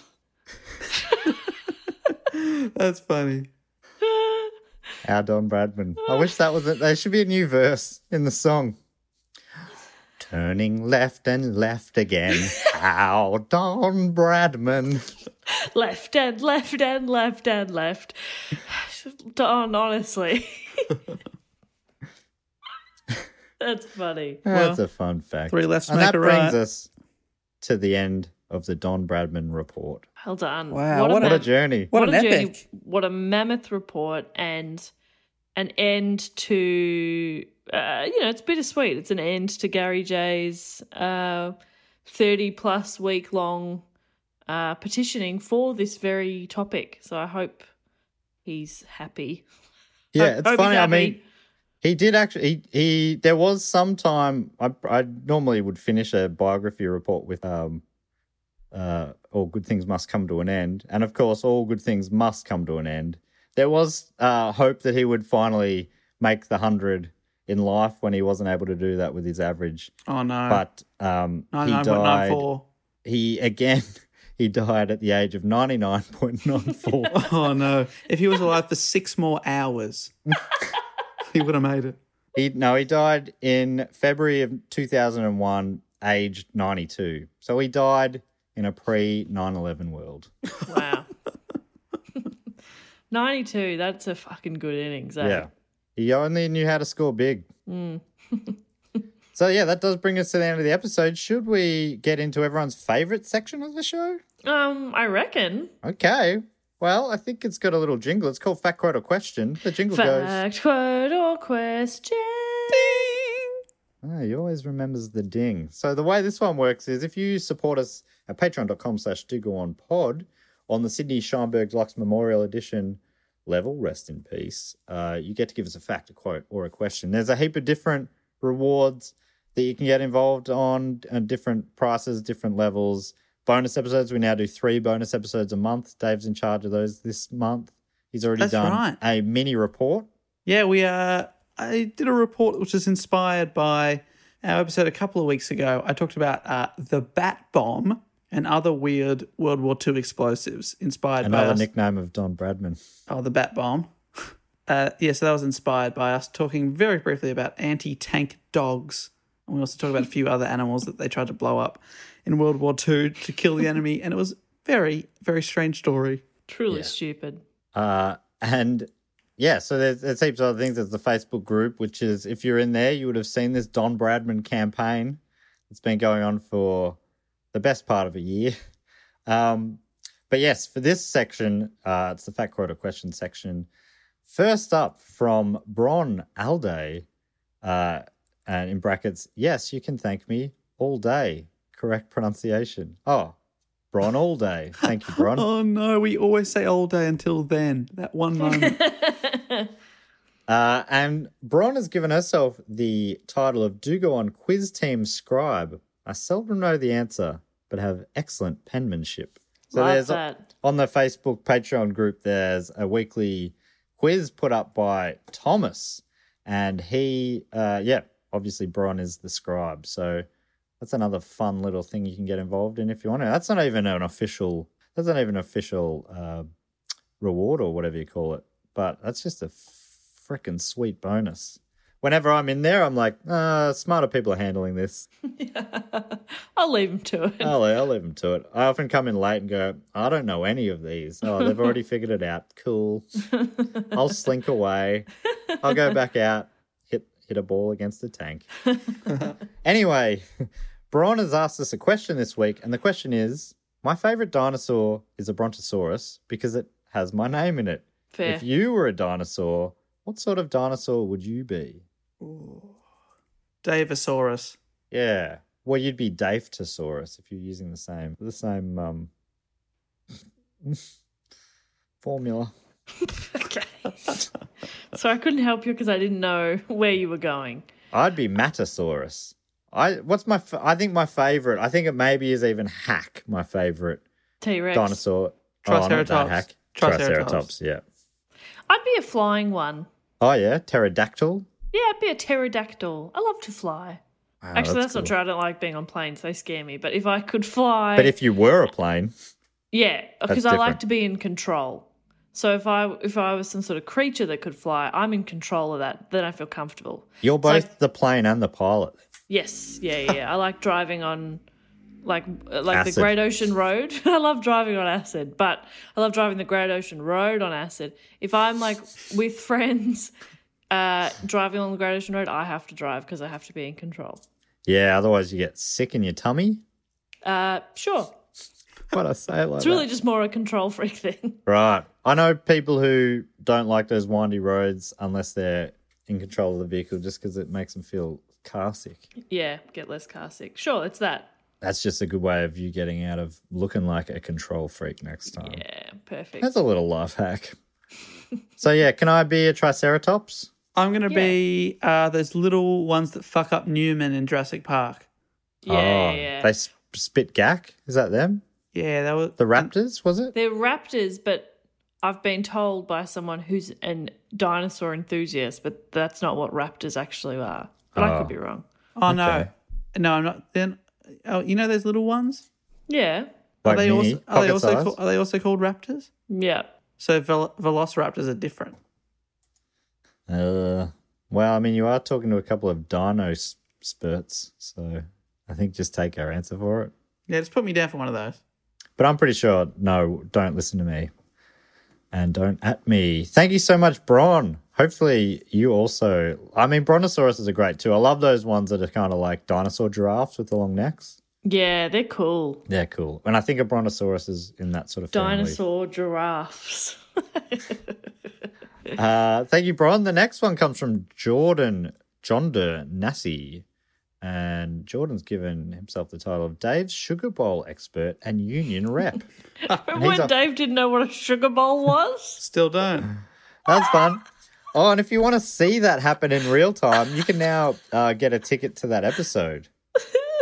That first series of live streams was only up at the time. You could get a ticket and it was only up for 24 hours. But Stupid Old Studios have got it up in their new system now, so you can buy a ticket and have it for as long as you like, and see Dave, see his face as he is confused by sugar bowls. Enjoy that vision. You can go to sospresents.com. And if you did buy a ticket back then, you should have got an email explaining to you how to access those again. Yep. Anyway, Jordan, aka Dave Sugar Bowl expert and union rep, has a fact, and the fact looks longish. Let me read it. I have a few facts about Canada. Canadian hero and future report topic Terry Fox ran 5,373 kilometres on one leg, raising over $25 million for cancer research. I mean, Jordan, it feels like we don't need to do a report now. You've done it. You've done it for us. My hometown, Calgary, go Flames, Alberta, hosts the world's largest stampede and has been doing so since 1912. That's on my list of things to do. Yeah. One day. One of my friends went a couple of years ago. I met some Calgarians when I was traveling through the Greek islands many moons ago, 10 years ago or something now, actually. And yeah, got on really well with them. And I've been meaning to go visit a Calgary Stampede, but just never got around to it. But that's why I go for the Flames. And the Penguins is a different story. It's because I was given a hat. So I have two hockey teams. We have 6 time zones in Canada. Fun fact. Wait, Jess, is that a fun fact? That's pretty fun. We call beanies toques or toques. Toque. Yeah. They always. Toque? Yeah. On Nathan For You, he's always talking about his toque. The coldest temperature ever recorded in Canada is negative 63 degrees Celsius. That's cold. That's too cold. Calgary is famous for its Chinooks, a weather phenomenon that can raise the temperature by 10 degrees in a matter of minutes. The baseball glove was invented in Canada in 1883. The CN Tower in Toronto was the world's tallest freestanding structure until 2007. Huh. World's tallest freestanding structure. That's fun. Whatever it means. A Canadian delicacy called poutine is made up of fries, gravy, and cheese curds. Yep. I've seen that around. I'm writing this on Canada Day, July 1st. Oh, we're not too delayed on that. About 6 weeks. Oh, final question. Have these facts been sufficiently fun, Jess? They're pretty fun. I've been thinking for a while now about how many time zones we have. Is it like 4? I know of 3. Western Australia, South Australia / Northern Territory, Central Time, and Eastern Time. Are South Australia and Northern Territory the same? Yeah. They're half an hour behind us. Yeah. And Western Australia is 2 hours behind us. And then it does get complicated when daylight savings happens because Queensland doesn't do it. So that sort of splits us into 4. Yeah. Okay. So, 3. Half of Canada. That's crazy. Those are some fun facts. That is a lot. Do you know that China has 1? Yeah. I love that. Just consolidate. It won't make sense for everyone, but it makes sense for some of them. I know. What are they doing? Some cities, it's like, this is perfect. Some of the cities must be like, oh, it's dark at midday. China's a big country. Do you know that about China? Huge. Yeah, it's real big. Is it Dave, would it be it's top 5. I know that. Australia's 5. Brazil's 4. China, Russia, Canada, USA. And Russia, yeah. Fun fact. Jess, was that fun? You rambling through it? Going, wait, no, yes, wait. I still don't think what I said was quite right. But anyway, Catherine Clow is Chief Optimist. What a fantastic person to have on board. Thank you, Catherine, for bringing the optimism. And a question this week, which is, what is your ultimate dinner party / barbecue / picnic / brunch of 6?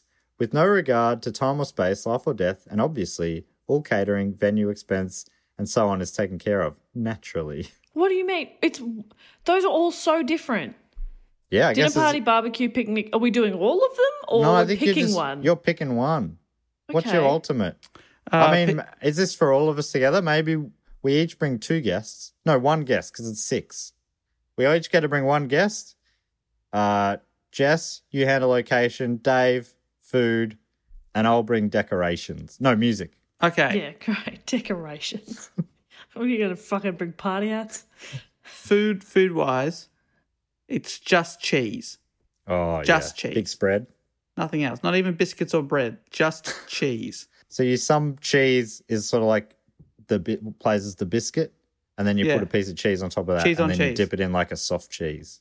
Fondue. Dave, that sounds terrible. No. Why are you doing? It could be anything, and you've chosen just cheese. I'm Not even a regretting- nice grazing plate or anything. Yeah, there's a plate. This is ultimate. You're a fucking idiot. Just cheese.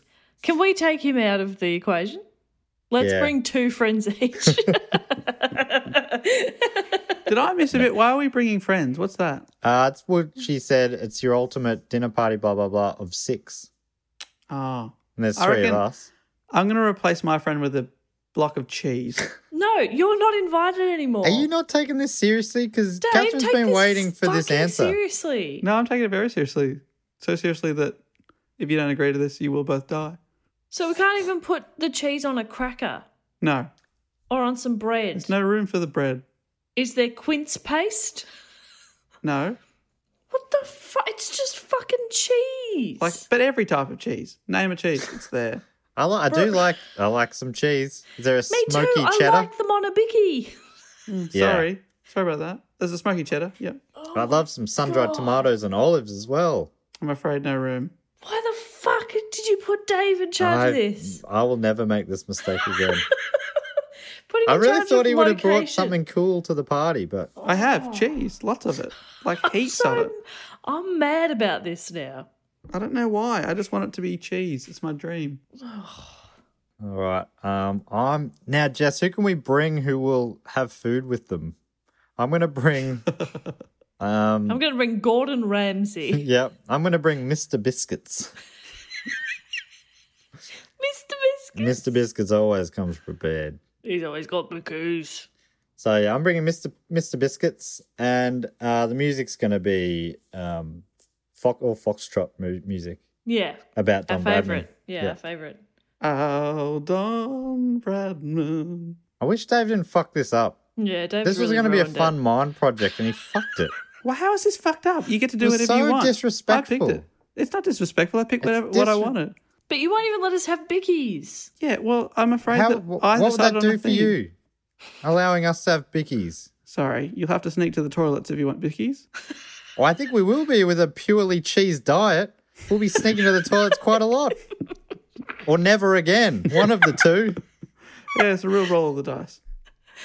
Oh, I mean, I never go like anyway. cheese that Gentleman much. doesn't go to the toilet. Jess, I could have picked eggs, but I didn't. well, yeah, all right. I do prefer cheese over eggs. Fuck me. What were you going to... What's the location, Jess? Oh, you should do it in a cracker factory. Oh, okay. Because here's what I was originally thinking, and I don't even remember which city we were in. So try to follow me here. It might have been Bristol. Where was the one that we were staying on top of the bar that was very noisy? Yeah, Bristol. Bristol. First time. And we went. We found that cafe across the road, which was like used to be a bank, and the building was gorgeous, and it was really nice inside. Do you remember that? Yeah. And it ended up being a chain. Yeah, and then we had it again another time. I was going to say there because it was really nice, but then Dave ruined it by only bringing cheese. So, yeah, I guess we'll move it to a biscuit factory. But if you have it there, we can just order other things. Have it there. Oh, yeah. Dave can sit there with his weird pile of cheese. I'm just going excited. to order a meal. I just don't understand why you guys won't get on board with the cheese. I'm on board with cheese Let's get on board. if it's accompanied by other things. I think that ruins the cheese. Don't dilute the cheese, Jess. Yeah, come on, Now, mate. can you please move on to the next fact quarter question? Yes. Because I'm going to lose. Okay, you seem upset, and with good reason. Thank you, Catherine, for that great question. Luckily, she is an optimist, so you'll be able to find something in that. And finally, this week from Michael Derezi, pronounced. Oh my god, he's given us the pronunciation, but with those squiggly lines, I don't know what they mean. What are squiggly lines over the e's? Derezi. Anyway, Michael has given himself the title of official 1/2 Neapolitan Italian of the pod, Sucked in Matt. I love 3-flavor ice cream. That's great. Oh, what's your favourite of the three? Chocolate, Okay. then vanilla, then strawberry. You can have all the chocolate. As a child, I went the other way. I was a fool when I was a boy. Strawberry, vanilla, then chocolate. Idiot. But Jess, you don't like chocolate ice cream? I don't like that chocolate ice cream. Yeah, I mean, all of those are bad. It's the worst vanilla, Yeah, worst it's strawberry, very worst bad. chocolate. If you could combine three different types of Yeah. good, though. Then That'd I'd be take good. chocolate, vanilla, Oh. strawberry. Yep, agreed. Michael has asked the question: have you guys seen Avatar: The Last Airbender? That's a no Is for that me. the question? That's the question. He goes on to say some more stuff, but I was just saying That's a no from me, dog. That's a no from it's a me. no also. for me too. He goes on to say, and do you guys agree that it's the best? Yes, I agree. That's a no from me. Oh, also. It's a no from me, dog. Dave, you know what? You and I are fighting. We both just said no. Yeah, but first the cheese thing. What are you laughing at, Matt? I'm loving this fight. This is fun because it feels sort of real. The cheese thing, and now it's a no from me, dog. I'm pretending to be that guy from American Idol. You- Which guy? Why? I think his name's Randy. His name is Randy. Randy the Puppet? See on his American Idol? Yeah, he was early on. That's fun. Well, anyway, Michael is seriously mad at himself for not watching this in his childhood and waiting until Corona lockdown to binge it. It's so good. It's a little hot tip from Michael. Okay, great. See, I'll give it a go. You can really use the fact quota question for anything. And Michael's done it for a little hot tip there. And we appreciate that, Michael. Thank you, Michael, Catherine, Jordan, and Brian. If you want to get involved, go to patreon.com/2gonepod. Another thing we like to do is thank a few of our other Patreon supporters. Jess normally comes up with a little game based on today's episode. What do you reckon this week, Jess? For a second, I forgot what the topic was. Could we give them a sport they're the best in the world at? Yeah, but squash and cricket are taken. Yeah, agreed. Squash in South Australia, that is. So it's a sport that they're the Babe Ruth of. Oh, hang on. Put it into terms I understand, Dave. Honestly, David, you are on thin ice, my friend. It's a sport that they're the Don Bradman of creating jobs of. Okay, great. The sport they're the Prime Minister of. Honestly, that's Dave, good. that's 2 strikes, 1 more strike, and you're out. Like Babe Ruth? Oh, yeah, I guess so. I was thinking like working strikes and, job creation. To it, let's do it. I'll go through first from Jarrow in Tyne and Wear, Great Britain, Patrick Ward. Patrick Ward is the best in the world at figure skating. Oh, that's a good one. Figure skating, I like that. Because, I would be probably on the podium for that one as well. So it's good to have you up there with me, Patrick. You and me, 2 of the best. Is Patrick the Torval and or Dean? Yes. Big time. I'm the Torval, he's the Dean. Love it. Without knowing what that means. Thank you so much, Patrick. You figure skater, you. I'd also love to thank, from place unknown, Jordan Roundtree. Do you think he's from the Bermuda Triangle? Or Whoa. they're from the Bermuda Triangle? Oh, could be for sure. I'm going to assume yes. And I reckon Jordan Roundtree is the Don Bradman of pheasant plucking. A well-known sport. Yeah. Is he fast? Is Jordan fast, or are they just do lots he's one of the fastest pheasant pluckers out there. You can't pluck pheasant faster. Jeez. Almost fell for my own trap there. Well done, Jordan. Good work there. These are all live pheasants, and they're basically going in. He's like a barber for pheasants. They want it. Oh, that's nice. Yeah. Stylish. Uh-huh. Plucking. And finally, also from a mysterious location, I'd love to thank Aquila Talamasca. I've got the feeling that Aquila is the Don Bradman of building sandcastles. Oh, that's a real... It's But something so competitively. impressive for that, about that. People who build those The huge sand sand things. sculptures? Especially because you're like, this is going to be gone soon. I reckon Yeah. there's something about that. It said something about, it's like a comment on life. Rather than contemporary art, it's just temporary art. Oh, That's was good. very good.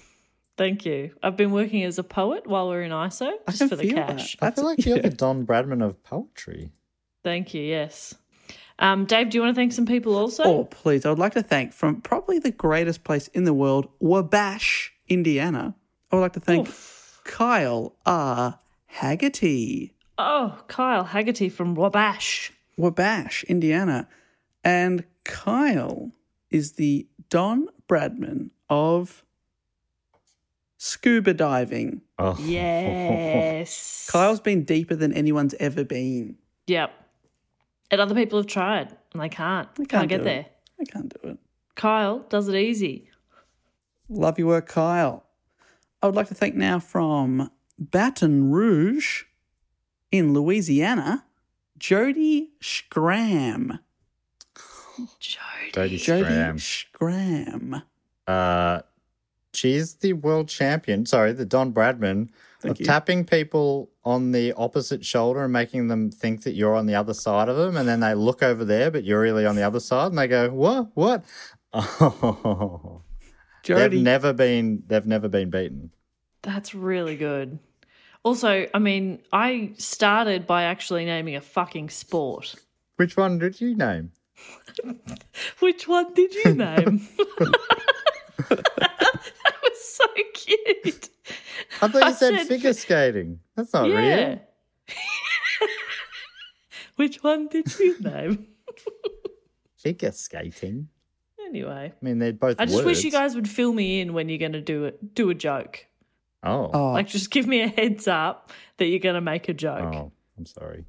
So I can prepare myself for the No, joke. fair enough. Well, coming up next from Seattle, Washington, Stephanie Perkle is the Don Bradman of cricket.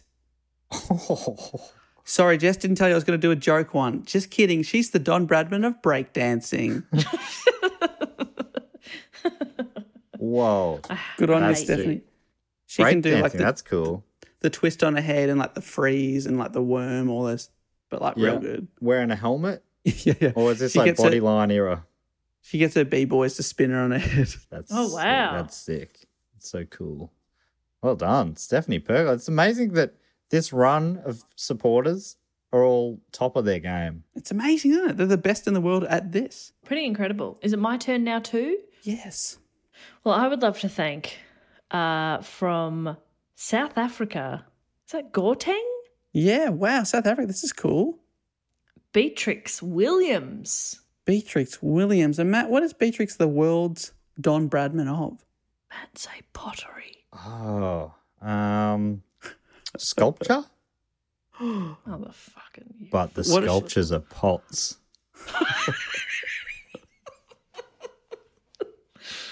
Ooh, get it? Beatrix Potter? Oh. I did not Yeah. get that, but I love it now. I Beatrix is get a great name. I like it a lot. You're Beatrix not Williams. the only ones who can make jokes. Is ZA the country thing for South Africa? I would not have Yeah. guessed that. Great work, everyone concerned. South I Africa Googled it. getting a good mention in the report today. And I would also love to thank you again to Beatrix. I would love to thank from St. John. Is IN Indiana? Yes. Yeah. St. John, Indiana.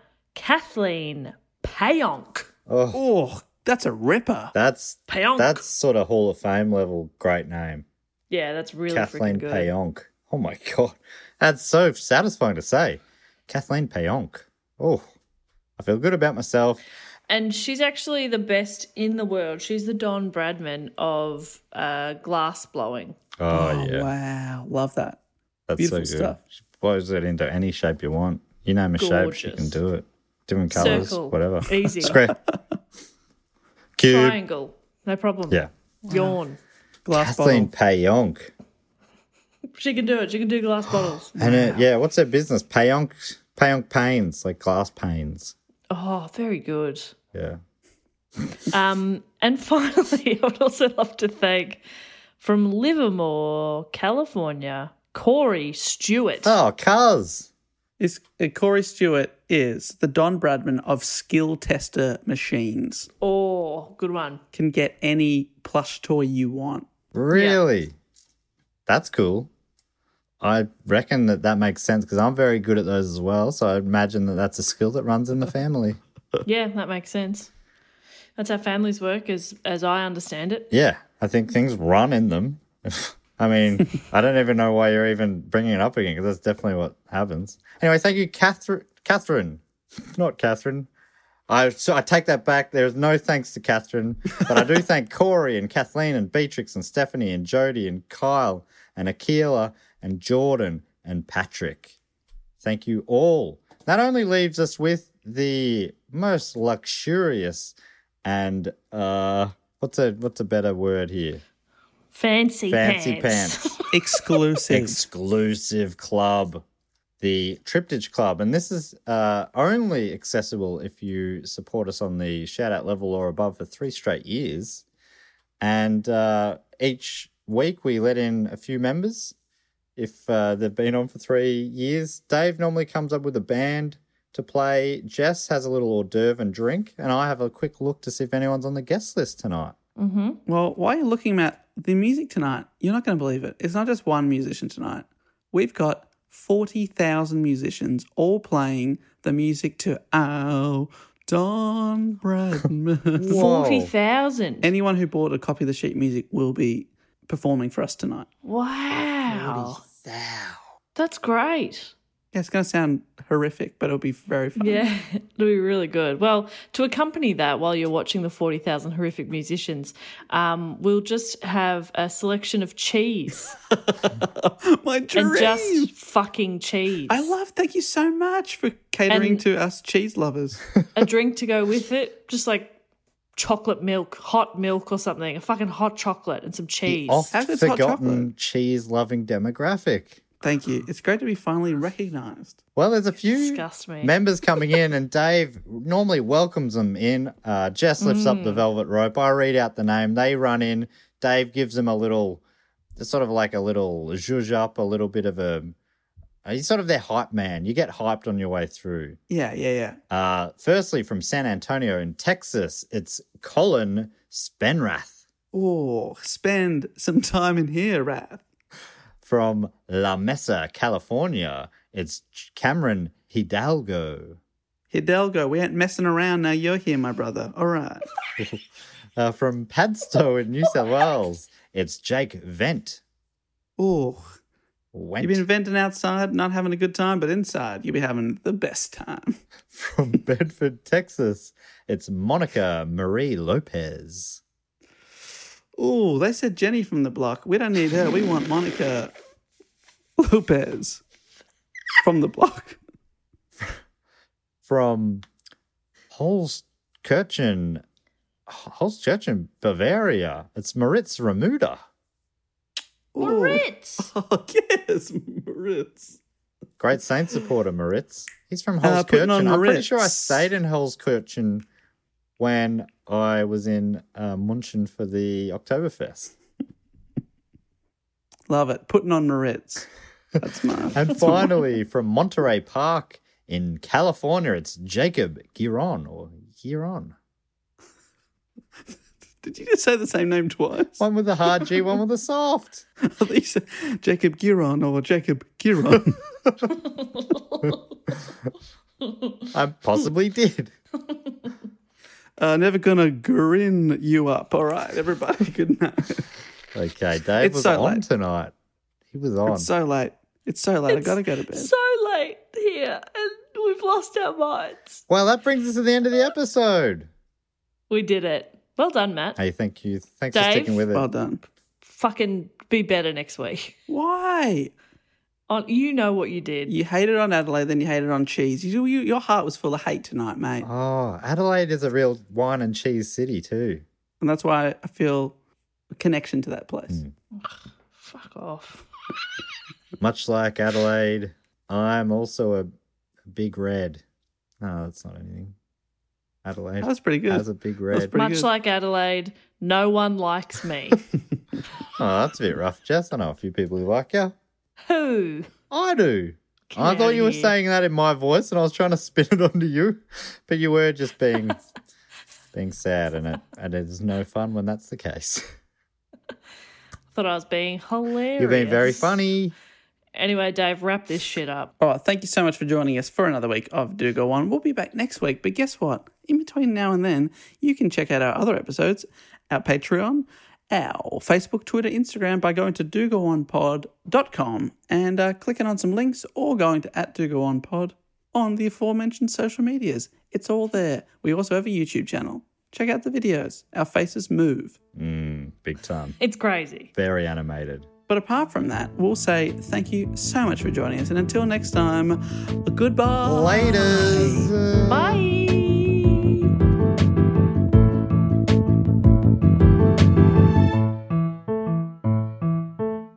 This podcast is part of the Planet Broadcasting Network. Visit planetbroadcasting.com for more podcasts from our great mates. I mean, if you want. It's up to you.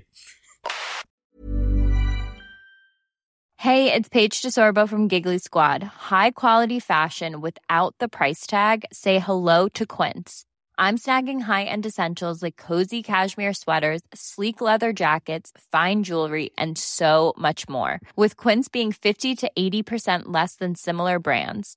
And they partner with factories that prioritize safe, ethical, and responsible manufacturing. I love that. Luxury quality within reach. Go to quince.com/style to get free shipping and 365-day returns on your next order. Quince.com/style. Hey, it's Paige DeSorbo from Giggly Squad. High quality fashion without the price tag. Say hello to Quince.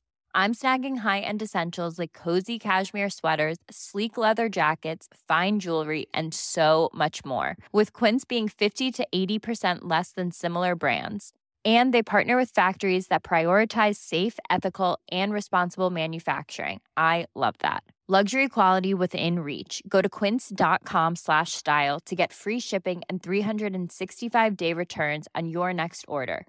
Quince.com/style.